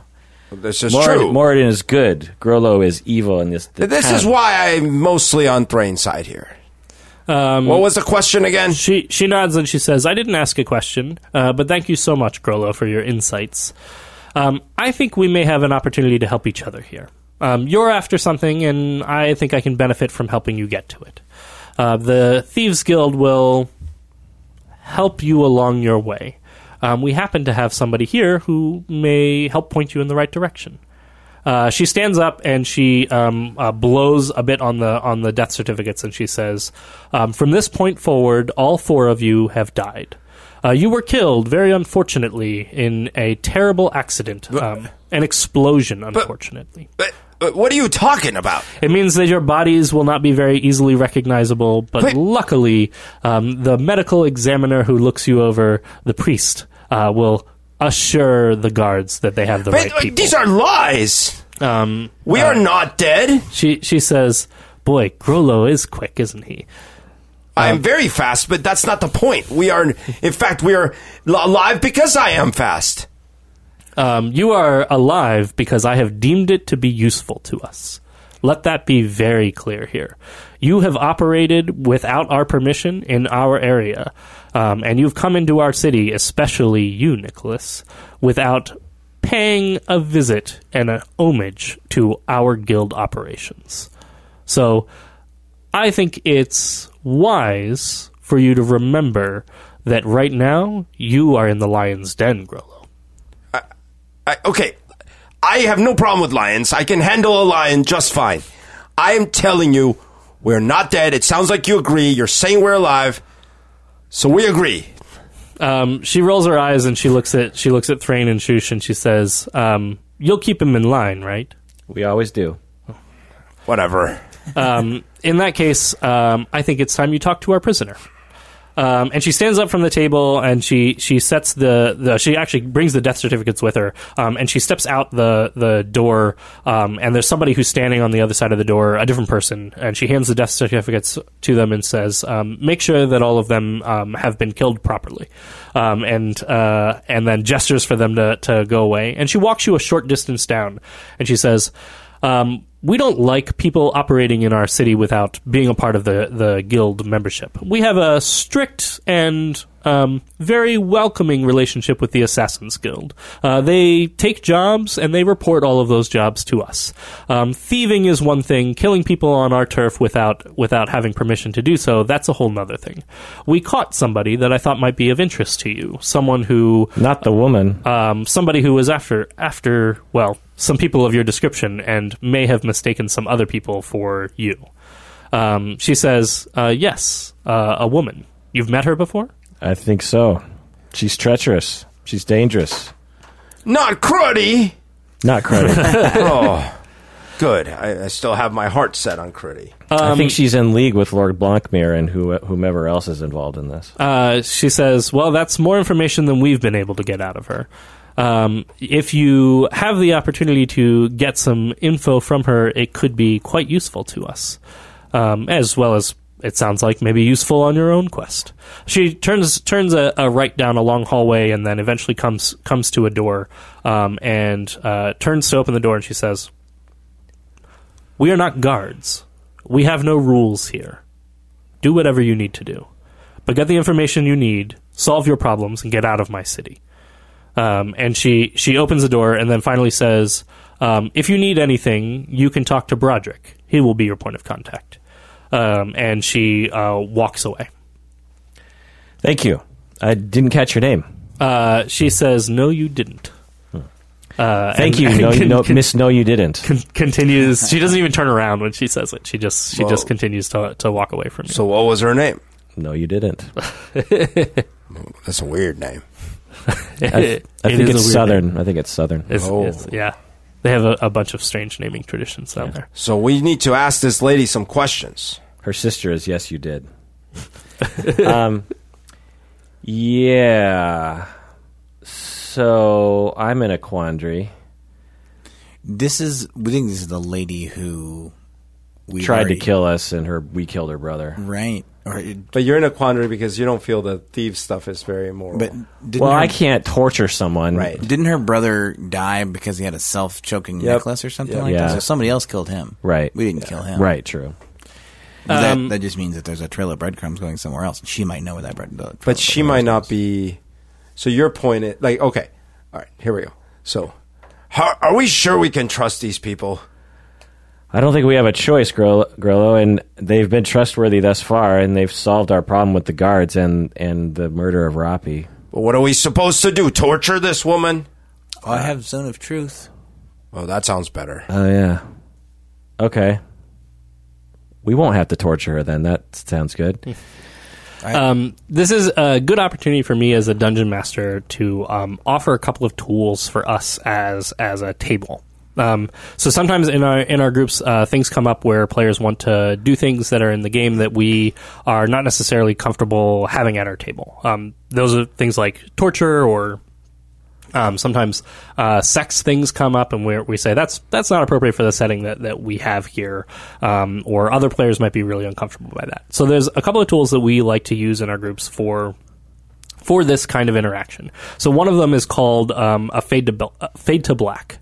So a fade to black is something that anybody can call out at any point in time. If we're ever in the middle of a scene and it's either becoming emotionally overwhelming or it's becoming a scene that is just a scene you don't want to have to play out, anybody can call a fade to black. And a fade to black means, just like in a movie, maybe the things happen, but we skip over that. We don't watch that scene. So this could be a torture scene. Maybe you really do need to get information. Maybe the person you're torturing is a really bad person. Whatever the case may be, that's the choice the players have made, but somebody at the table is not comfortable with playing that whole scene out. Or like when Quentin Tarantino has the camera on the police officer and Mr. Yellow or Orange is walking up and the camera... He's about to cut off the guy's ear, and the camera goes up to the ceiling. Remember that in Reservoir Dogs? Right. Fade to ceiling. Fade to ceiling. Yeah. So does that happen in your groups where a player will say, fade to black, Why would they do that? It depends on the group. Usually this is a tool that we end up giving to some of our older kids groups, especially teenagers want to have more opportunity to really explore, to really deal with things like moral conundrums, as you guys are now having to deal with through your characters, to decide what's important to my character, or what lines is my character willing to walk, where are they willing to go, and where are they not willing to go. And part of playing with those is about self-identity. It's about the exploration of what you find is important, and that can totally come up in some of our older kids groups. We actually had a campaign where the group was dealing with genocide and trying to deal with a powerful weapon they might give to a faction of people that could cause the genocide of an entire group of people, and they had to decide what they thought was important and whether or not this was something that they wanted to allow to have happen. And when did the fade to black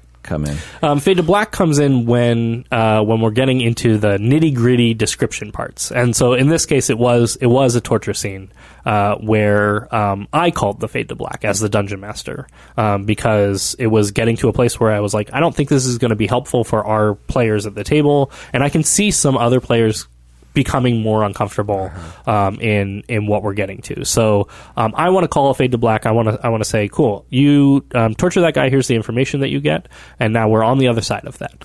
Because in the moment, as a dungeon master, you're like, well, there's no logical way to steer around this plot point when you might have tried earlier or something, and like in this instance, if neither one of us had zone of truth or something, then and we're seemingly heading in that direction. Like, well, we need the information, and there's no other way around it. And if we can't think of anything else, there's always another way, right? But right. If we can't think of anything, we could like Threen walks in, closing the door behind him, fade to black. Like, it's very cinematic, right? Yeah. So then fade back in, sitting around a table while Threen has sort of like an ashen look on his face, and he just that's great. I'm guessing that would really help.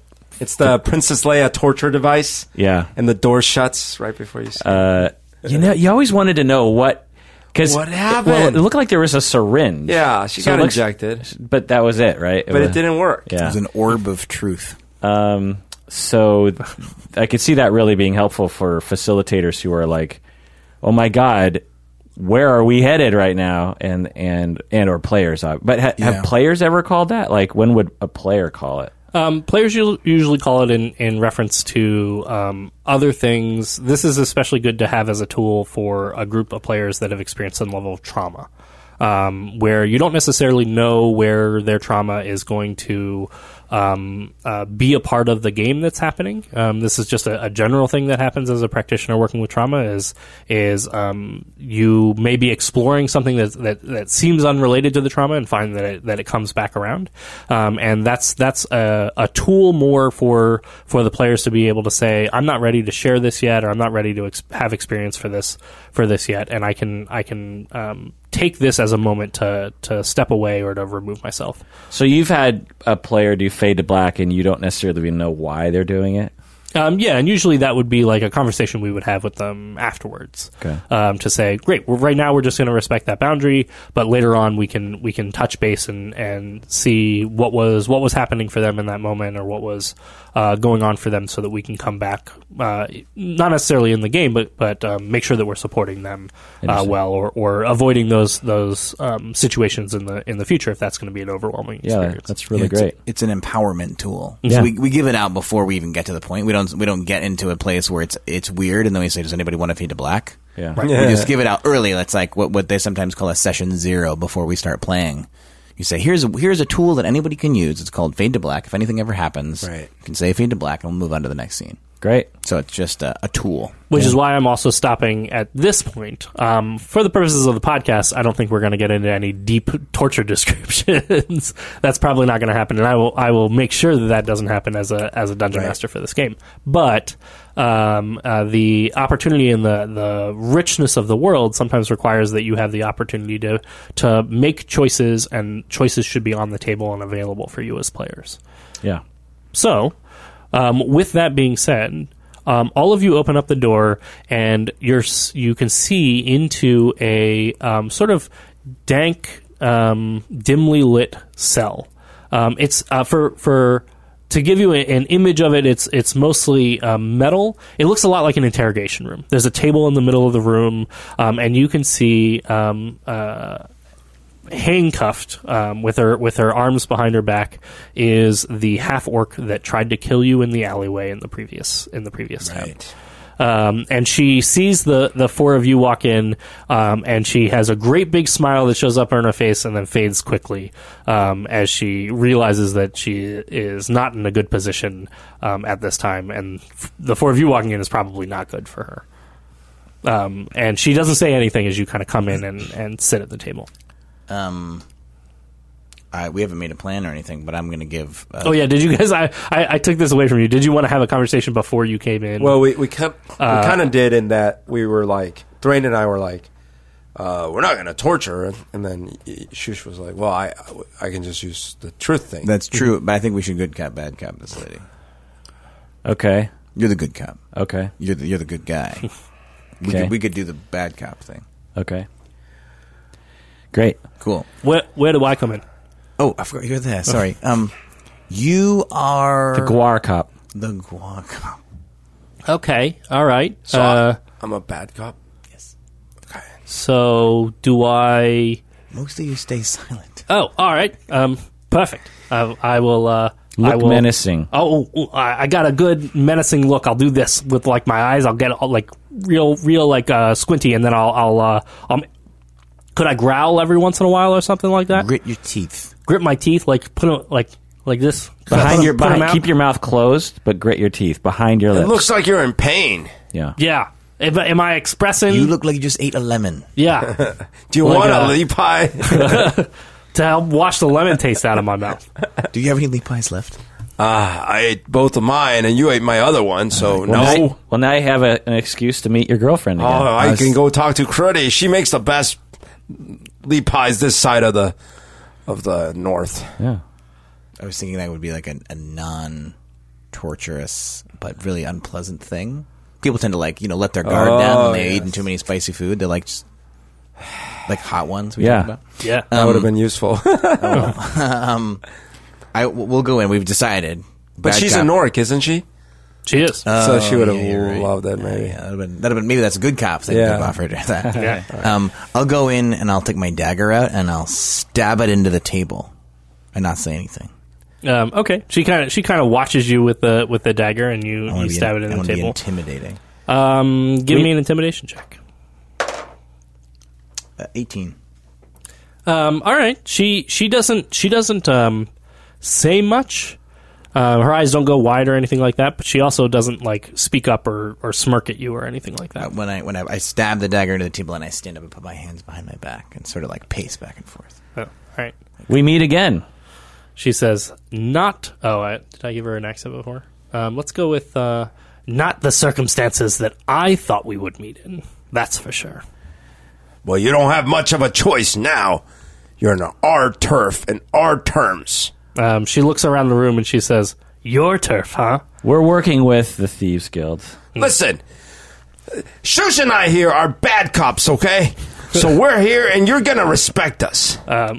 She says, she looks over the two of you and she looks back at Thrain and she says, does that make you the good cop?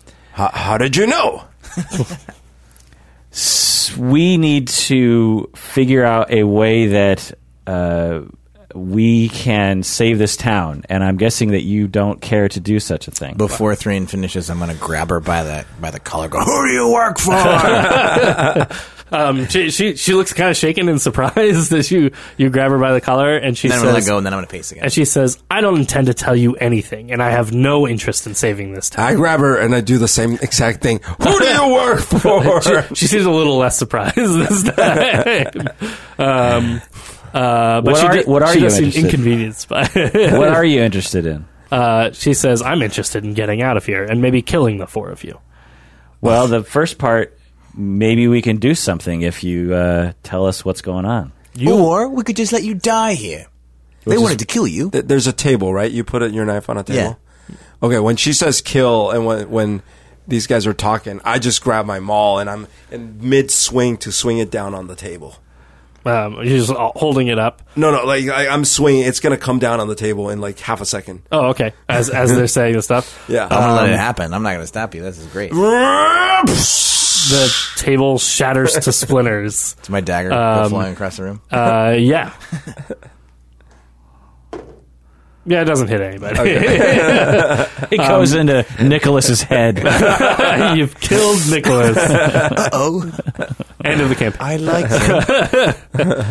it. She falls backwards. She's strapped to a chair, so she catapults backwards as you smash the table, and she cries out as she hits the floor. I go up to her. I say, "Look, Grollo's serious, and the next thing that thing hits is going to be your head if you don't cooperate with us. This is going to happen one way or the other." She says, "Maybe you don't understand the situation that you're in. Well, tell us." This is not an option for me. Failure is not an option. I walk out of here and I'm killed. I stay here and I'm killed. My circumstances don't get tremendously better if I have not killed the four of you. Why? Oh, we are already dead, aren't we? She was saying we're dead. We are actually already dead. Why, though? She kind of looks at you and she says, "You don't look very dead." That's what I was saying. Because my clan, for lack of a better word, for your language, hired me to come and kill you. Why? She takes a deep breath and she kind of clams up a little bit. Is she You think wearing a she death needs necklace? some more stuff. She is. I want to take that thing off of her. What was that? She's wearing the necklace that's going to kill Oh, her. right. So we got to take that necklace off of her. Yeah. I am guessing. Do you just reach over and try to take it off? Give me a dexterity saving throw. Critical fail. Oh, so nice to have known you. Both her head and your fingers. Those are my... I need those fingers. Shush, you and the orc who has not introduced her name, but both of you take 12 damage. As you try to take it off, it shocks the both of you. And she actually says no before you like grab at it and then start taking it off, and she says no trying to stop you. But it basically just electrocutes the both of you as you try to take it off. However, I will say you don't think it didn't provide any resistance to you taking it off. It just shocked you when you tried to do it. So you don't think it's like not removable. It just hurts you when you try to remove it. Well, then I try. Let me try. Thrain, roll me a medicine check. You should go into a rage first. Medicine check. Yeah. 10, 9. Okay. You can tell that Shush was pretty badly hurt by it, and you can tell that the orc was badly hurt by it. Do you want to try also? Yeah. Roll me a dexterity saving throw. Oh, actually, it was dexterity for you because you had to avoid kind of letting go of it. For Grollo, I want you to roll me Constitution. I like where he's going with this. I cast Bless on him just before he does. Actually, I cast Bless on all of us. Okay, and which one was it? +4. Okay, 17. As you reach down, I'll give her a chance to save. As you reach down and grab for it, she's sort of recovering and breathing heavy from Shush trying to pull it off, and she says, "No, you idiot! What are you?" And then you reach down and start yanking at it. Both of you are going to take a whole lot of damage. Did he miss his save? No, he succeeded his save, so you're going to take half damage. Okay. From all of this, but you're basically muscling through all of the like experience to yank it off the top of her head. It's like a dog collar. Yeah, it's like a shock collar basically. Yeah. Let's see. She takes another 15 damage. Grollo, you're going to take half that, so 7 damage for you. 7 damage. Okay. Not so bad. Did he get it off? Yes, nice. But you were successful. Roll me another medicine check. 13. She is passed out. I'll And you think she is close to dying. Well, I'm the bad cop. You're the good cop. Yeah, I got that. Who do you work for? I cast Cure Wounds on her and heal her for 9 hit points. Awesome. It's enough to wake her back up. She's still got some burns on her, and she's still maybe not in great shape. By the way, is the color destroyed, or does it look like something I can hold on to? It is something you can hold on to. Is it still just like shocking because it's off of it? No, now that it's sort of like been removed from her neck and kind of over the top of her head, it is no longer shocking, and it still is the symbol of Groomsh on the pendant of the collar, but you can tell that it is not affecting her anymore, but probably still magical. Okay. So someone needs to take this necklace out of the room because it might have the ability to hear what we're talking about. I don't know. Well, that's smart. Should we destroy it, or should we? Because we carry it around, and they're going to be able to hear us. We could give it to the Thieves Guild. Give it to the guard. But it's so pretty. It's dangerous. All right. So I walk out and I give it to the guard. Is the guard like just outside? Yeah, he doesn't know what you're handing him, but he takes it from This is a dangerous truth collar. He shrugs. Okay. Give it to someone. He goes to try to put it on his head. Don't put it on your head. Oh, okay. It's dangerous. Do I see this interaction? Yeah. God, you really met your match, Grillo. Give that to one of your arcane people. They will know what to do with it. The guard outside sort of puts his eyebrows down and goes, okay. Do not put it on. It will hurt you. He shakes his head as he's like holding it up. It's going to kill you. Okay. Down, boy, down. He puts it in his pocket. So I go back to, and I say, okay, so now you can tell us the truth, right? She says, the collar kills me if I tell you anything, yes, but the opportunity for the orc tribes is still too good here. Those days will come to an end. Moradin will see to that. You know that, don't you? She says, Moradin's never been able to stand up well to the orcs. You should know better than that, dwarf. Don't you know that the orcs have existed for such a long time because of our ability to stand up against Moradin's attempts to drive us back? Dwarves have always driven the orcs back, sent them out into the fields, and has lived in glory, the dwarves. Kings and queens and gems and mines, and out in the open, the orcs have been relegated to the forests and the fields. They're scum, no offense, Grillo. Relegated to lands that should have been ours in the first place. Far away from good civilized people. Groomsh was robbed from the opportunity to put the orcs in a place where they could call their own. Is that what this is about? Farm. Of course that's what this is about. Revenge? Hasn't it always been about it? Revenge? And why do the dwarves always attack the orcs then? Because the orcs attack the dwarves. Always first, always treacherous, always in the night. You're talking about a war that lasts so long because it's only a war for war purposes. The orcs have been here trying to take back what should have been rightfully theirs. An opportunity to be out in the world, to have our space. And now we shall have it. This city is ripe for the taking. By sacrificing innocent people on a statue in front of the temple? She pauses a long moment and says, by doing whatever is necessary. Typical orcs. Can I sort of like secretly cast Zone of Truth? You can secretly cast it.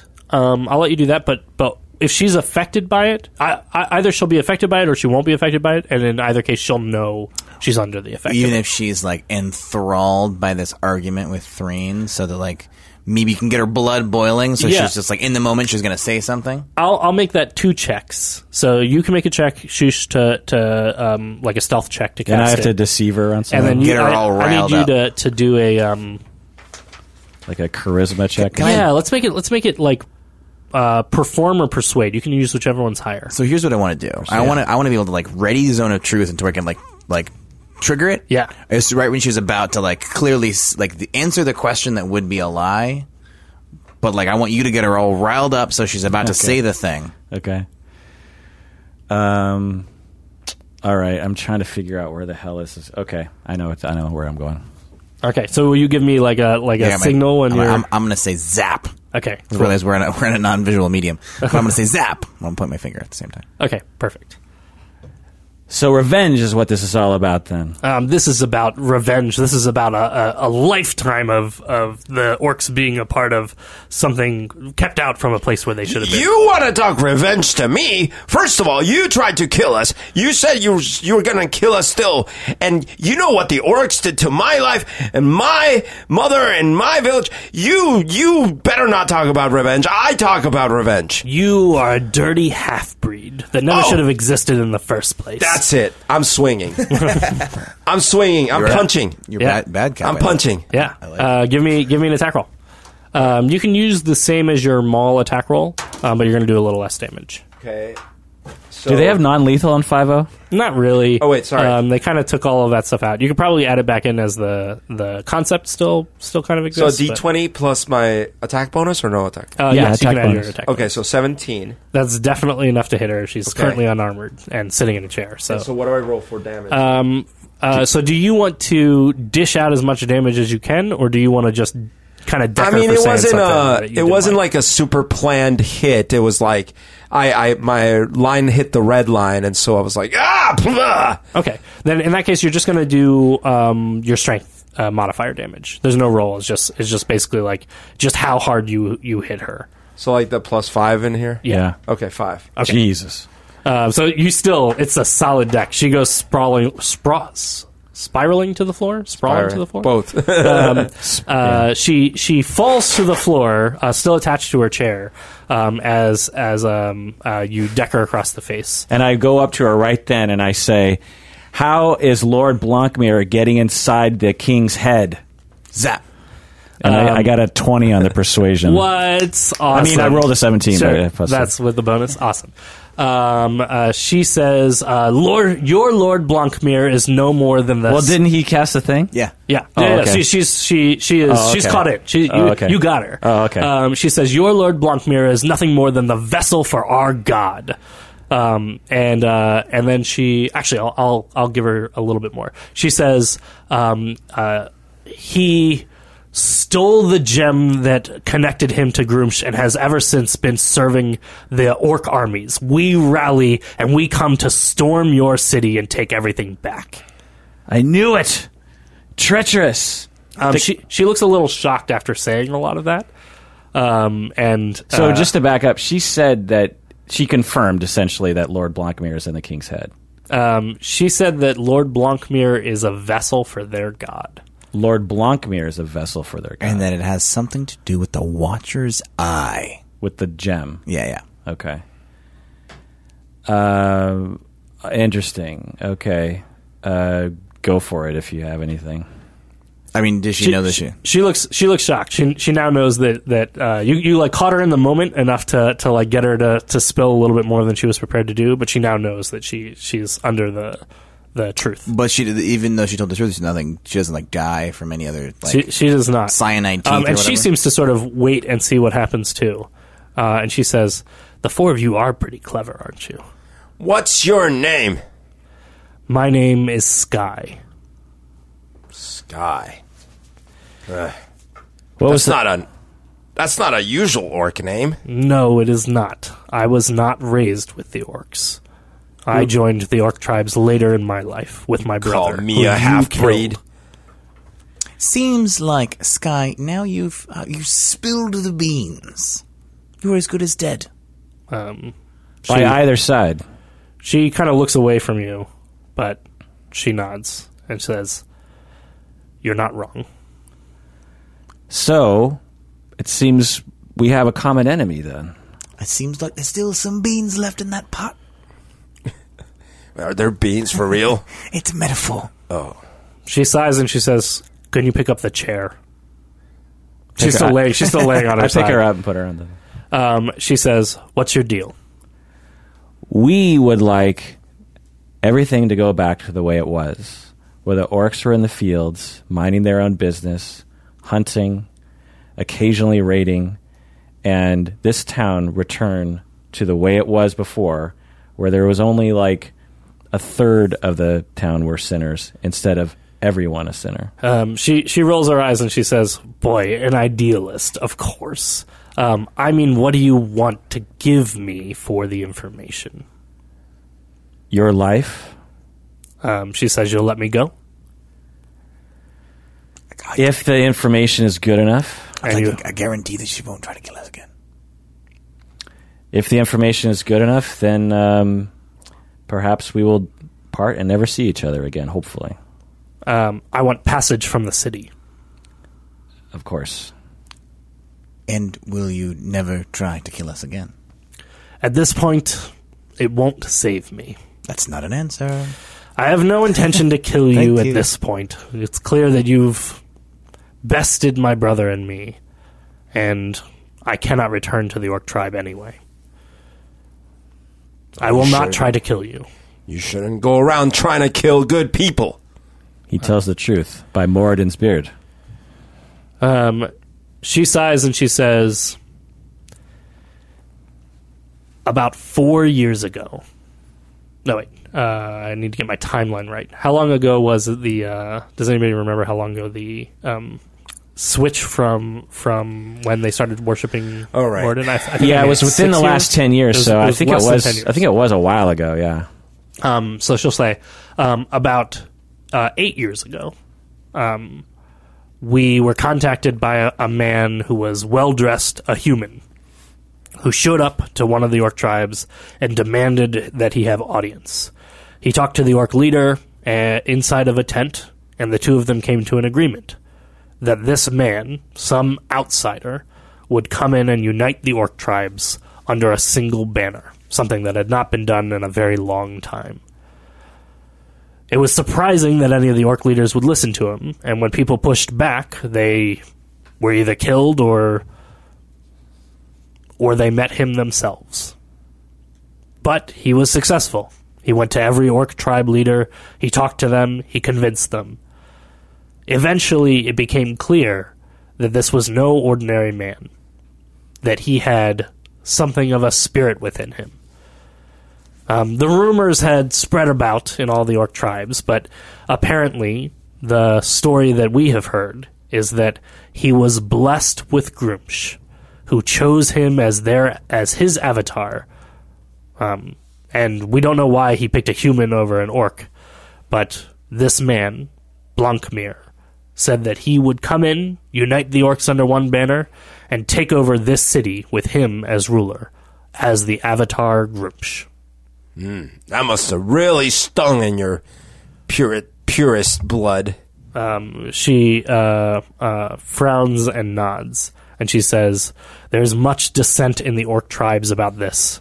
No one is comfortable following a human to leadership in this way. But he has demonstrated much that would show that he is, in fact, the avatar to Grumsh."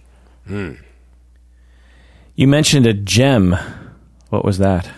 In order to rise to full power, Grumsh needs to have a focus, something that can truly grant his avatar the full extent of his power.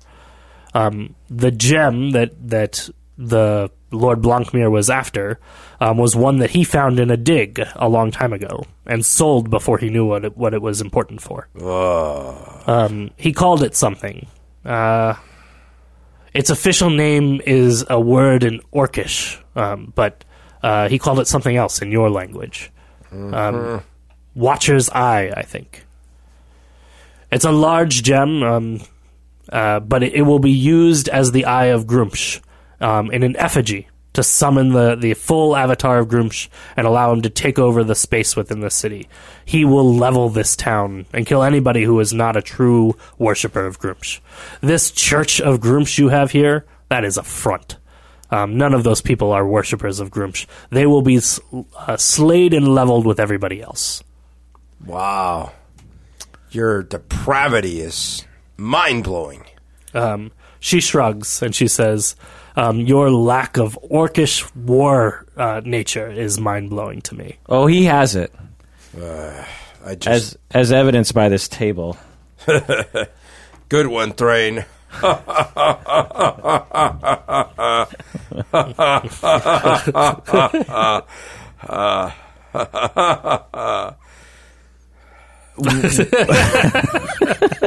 Then we all just sort of stare at each other as Grollo just stands and laughs.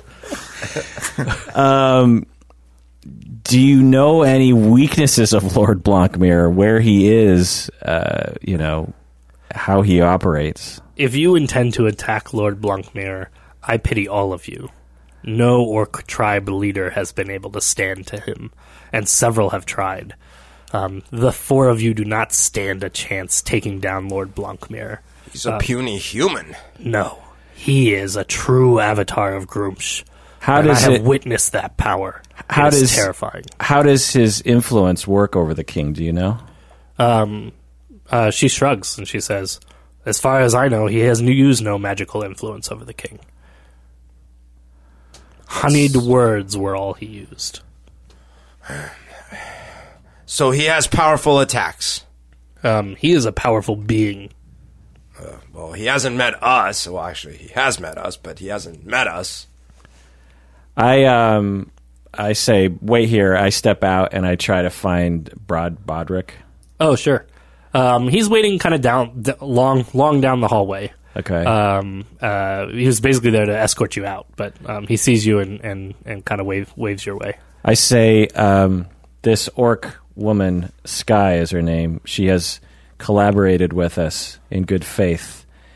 And although I can't believe I'm asking you for this, but in agreement to help our cause of getting rid of Grumsh in this town, which, by the way, is very important because these Grumpshites are going to actually summon an avatar of Grumsh, and everyone in this town is going to die, including you.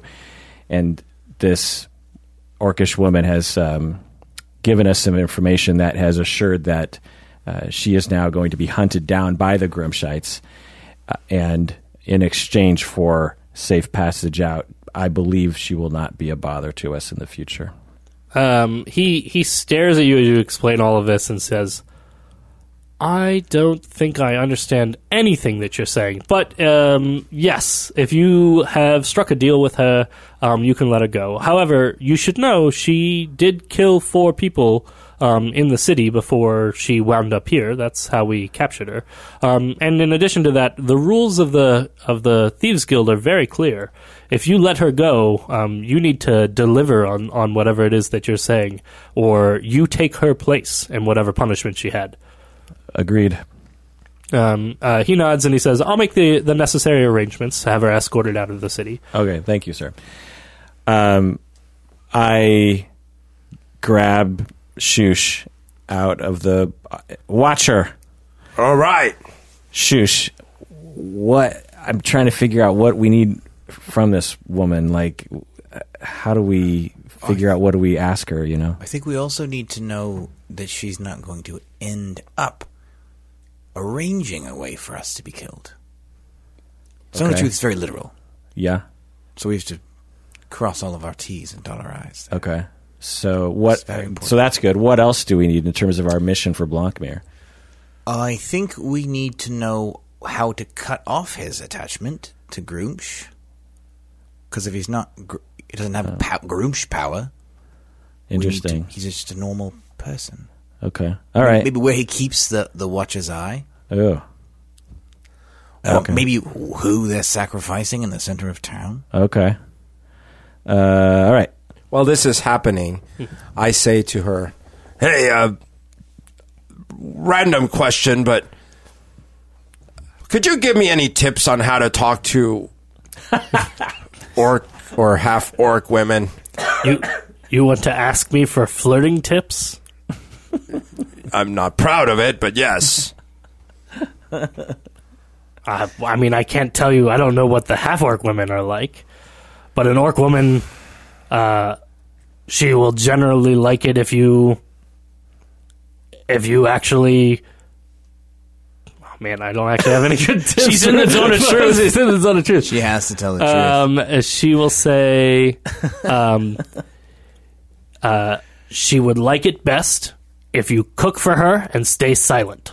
Oh. Cook and be quiet. Okay. At least as an approach. Okay. I've got the secret now. So we come back in, and I hear that last bit, and I'm like, what secret? Cook and be silent. Okay. Is that how we separate the gem from... She shrugs, and she says, "I couldn't tell you that even if I don't know. Obviously, I would tell you at this point. Where does he keep the gem? I don't know that either. I suspect he probably keeps it on him. I know that it is helping to channel his power to Grumsh. Who are they killing in the temple? Mostly whoever they can grab. Grumsh only rises to power in a place where he is truly worshipped. The fake temples to Grumsh won't actually cause any level of power increase or worship to him. They don't stand for his tenets. Wait a minute. Instead, they have to be participating in the true worship to Grumsh within all of those temple spaces. The sacrifices are most likely a way that they maintain an actual worship to Grumsh within all those places. They probably grab vagrants or weaklings, as that is a true testament to Grumsh's strength. Morden's beard. Whoa. He's still a man, right? Blancmere? I suppose so. Until he completes the ritual. Why don't we feed him some leap pies somehow? It's not a bad idea. Like, he might have to appear to like him, but like we make him extra. Is this just an excuse so we can go back and talk to Cruddy again? I hadn't even thought of that, but my thinking is if we can weaken him at least temporarily, then maybe we could, Hey, you know what? We're just spitballing, and I like it. Oh, I'll definitely spit into them. That's beside the question. Yeah. So are you saying there's another more valid temple to Grumsh somewhere? No, all the temples are probably being used as they are. They're just doing all the sacrifices there.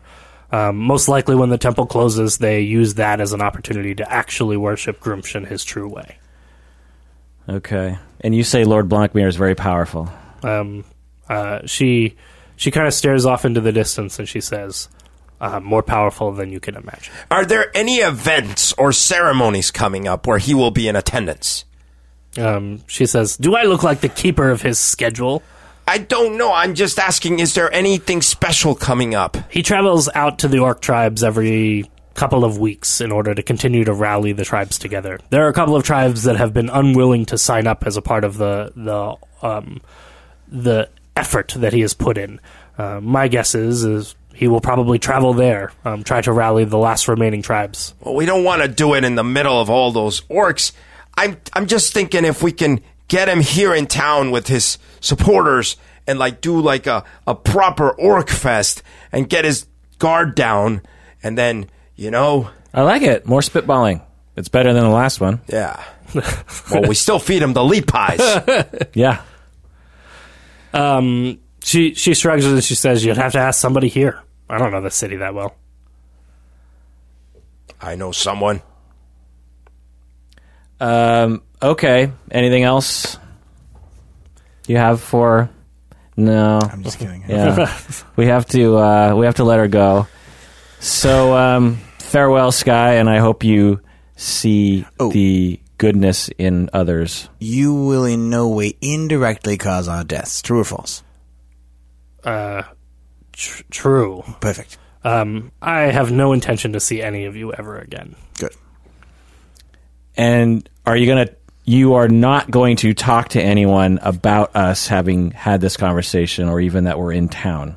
If I return to any of the orc tribes, having not killed the 4 of you, and if they find out that I've given you any of this information that I've given you, they will slaughter me on the spot. Okay. I have no interest in that. Well, now you see the evil of your people. She says, "You say evil, I say strength. Prepare yourselves for the oncoming tide of the orc tribes. Only once in all of history have the orcs been united in such a way. And I doubt the 4 of you can stand against that kind of power." Moradin stands behind us. I have faith. Moradin is a weak dwarf. But allow your faith to comfort you as you're slaughtered by the oncoming tide of orcs. Shush says, he's never seen the likes of us. And then I'm wearing my uniform that everybody else is wearing, and I put my fist in, signaling to everyone that we're all going to put our fist in the same sort of Power Rangers style. Nicholas does the same thing. He's been standing there making his guar face the whole time. Grollo looks temporarily confused, but then reaches out with his fist. There's an amazing pause moment, and then it cuts to the credit scene to the credit scene. It cuts to the theme for your group, for all of you, but for Sky, you're just all standing there quietly, holding your fists out. Team tablecloth. And actually, I think that's where we'll end it for the session. Man, that was intense. Yeah. That was intense. Yeah, I was ready to punch her again. Yeah, I don't think I've ever had a role-playing scene like that was so tense like that. Yeah, I guess this session was really almost entirely just role-playing and being in character, and there were some other options and opportunities that you guys could have made as choices, but it was cool to see so much talking in character and being in character. That's really fun. Yeah, it was interesting. Yeah. And you got a girlfriend. Grollo's got a crush. He's gonna go try to talk to her because you're not supposed to talk to her. You're supposed to be silent. Well, he's not gonna know what to do, but he's gonna try to go get her on their side to see if they can pull something off with the leap pies. Well, something because Longmere, you gotta get him distraught. Nothing better than spicy food running down your. A good way to do that. I like that idea a lot. Yeah, I really have no idea what we're supposed to do at this point. It just seems so dire. This is Act 3 or something where you're just what are we gonna do? I think if he is fully formed, then we're screwed, right? But we could do something where because if he loses respect in front of the orcs, then they might not follow him. Yeah, it seems like they already don't like him. Right. They already There's have a lot of dissent this issue around him being a human Right. who's the avatar of Groomsh, so maybe we could discredit him in some way, make him look weak. Right. For that, Or you get might to need the king assistance somehow. of some of the orcs. That's right. What'd you say? Some Well, for orcs on our that, side. you might need the assistance of some of the orc tribes. Maybe what's her name? Well, she's also a half orc, right? So, but she cooks really orcishly. So we might be able to. This is what I'm saying. We got to cook something up here. She's becoming a main character. Is what you're saying. You better She could polish join up us. She's your gonna voice. replace Nicholas. I can only do one Yeah. GM NPC. We've only got one extra So character slot. why would the orcs want to band with us against? Some of the orcs don't like him, remember? Yeah. They don't like him. Why though? Because he's human, and what she was saying is that some of the orcs have challenged him, Yeah, and so we might have a new they think enemy. Lord Blancmere The is other thing is, you might, both of you, if you can make a convincing argument, it sounds easy, we're just going to take this town over. But what about the rest of the region? What about all the other, the dwarves are going to immediately rise up? What's going to, I guess we gotta sort of put some fear into them. This plan is half baked. This is some weird human dude. Are you sure this is even Groomsh? Yeah, absolutely.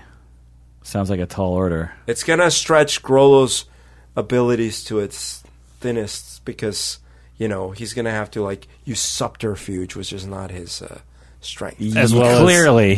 Clearly. as well as at least on some level get along with a whole bunch of orcs. Right, which is going to challenge his feelings about it. Yeah. And So- maybe a relative will show up. Oh! All right. So we have a lot of stuff ahead of us. But Grollo and Shush bonded over food. Yeah. That was great. And You smashed the table. so I smashed the table. Thrain was able to, talk very nicely about Moradin, even though in the face of hatred. Yeah, that was If cool. Moradin was watching, he would be proud of Thrain.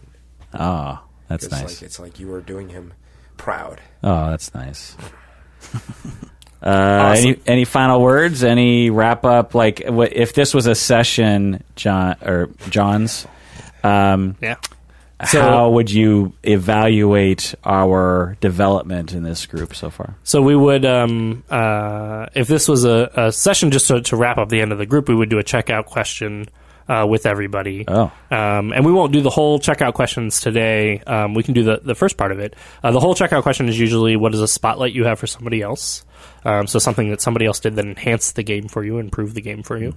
And then what is a thing you thought was challenging or that you learned in today's game. And then the last question is usually what is something that you're looking forward to or you're predicting for next time. But in this case, maybe it's worthwhile to do a spotlight. If you have a spotlight for somebody else that they did that really stuck out for you in today's game, that you thought was enhanced the game for you, what would that be? Well, I really liked that. I really liked Shush going off and kind of getting costumes for everyone. It was like, and Grollo is not sophisticated enough to know that those costumes maybe weren't the best idea. Yeah. So he was like, "Oh, this is great," and it was it was like independent action that he took, so it was cool. Awesome. I loved Grollo's character today. It's always entertaining because you're just ad-libbing, you're just improving, and the various conversations you've had, and with the half-orc woman, that was pretty hilarious. I love that you said, well, compared to your other interactions I've seen you have, this went pretty well. I mean, because I love stuff like that where it adds depth, to the situation, and now we're all looking. Honestly, I'm more looking forward to that than anything else at this point. That's funny. My spotlight goes to Kirk because Kirk, you said that role play is not something that you feel that comfortable with at some point early on in our games, and you were totally in the moment. Yep. Talking to this lady Sky. That's right. And I was worried I wasn't going to get the zap in right on time because you were so in the moment. Right. That was great. Awesome. And then the last thing we would do normally is we would put all our hands in the middle and we'd say 3, 2, 1, and then say something that stood out for us for the day. But in this case, I want to put our fists into the middle, and then we'll do the same thing. And I guess say 3, 2, 1, and then something that stood out for you today. So 3, 2, 1. Team Pies! What did you say? I said team tablecloth. Oh, Team yeah, tablecloth. Team tablecloth. We said leap pies. All right, well, that does it for that episode of Psychology in Seattle. Thanks for joining us out there. You can go to our website, and you will find all the Dungeons & Dragons episodes on one page. You can also go to the GameToGrow.org website, and there's a page with all the episodes there as well, because we do them sporadically, and you can listen to them in a row. Take care of yourself, because You deserve it.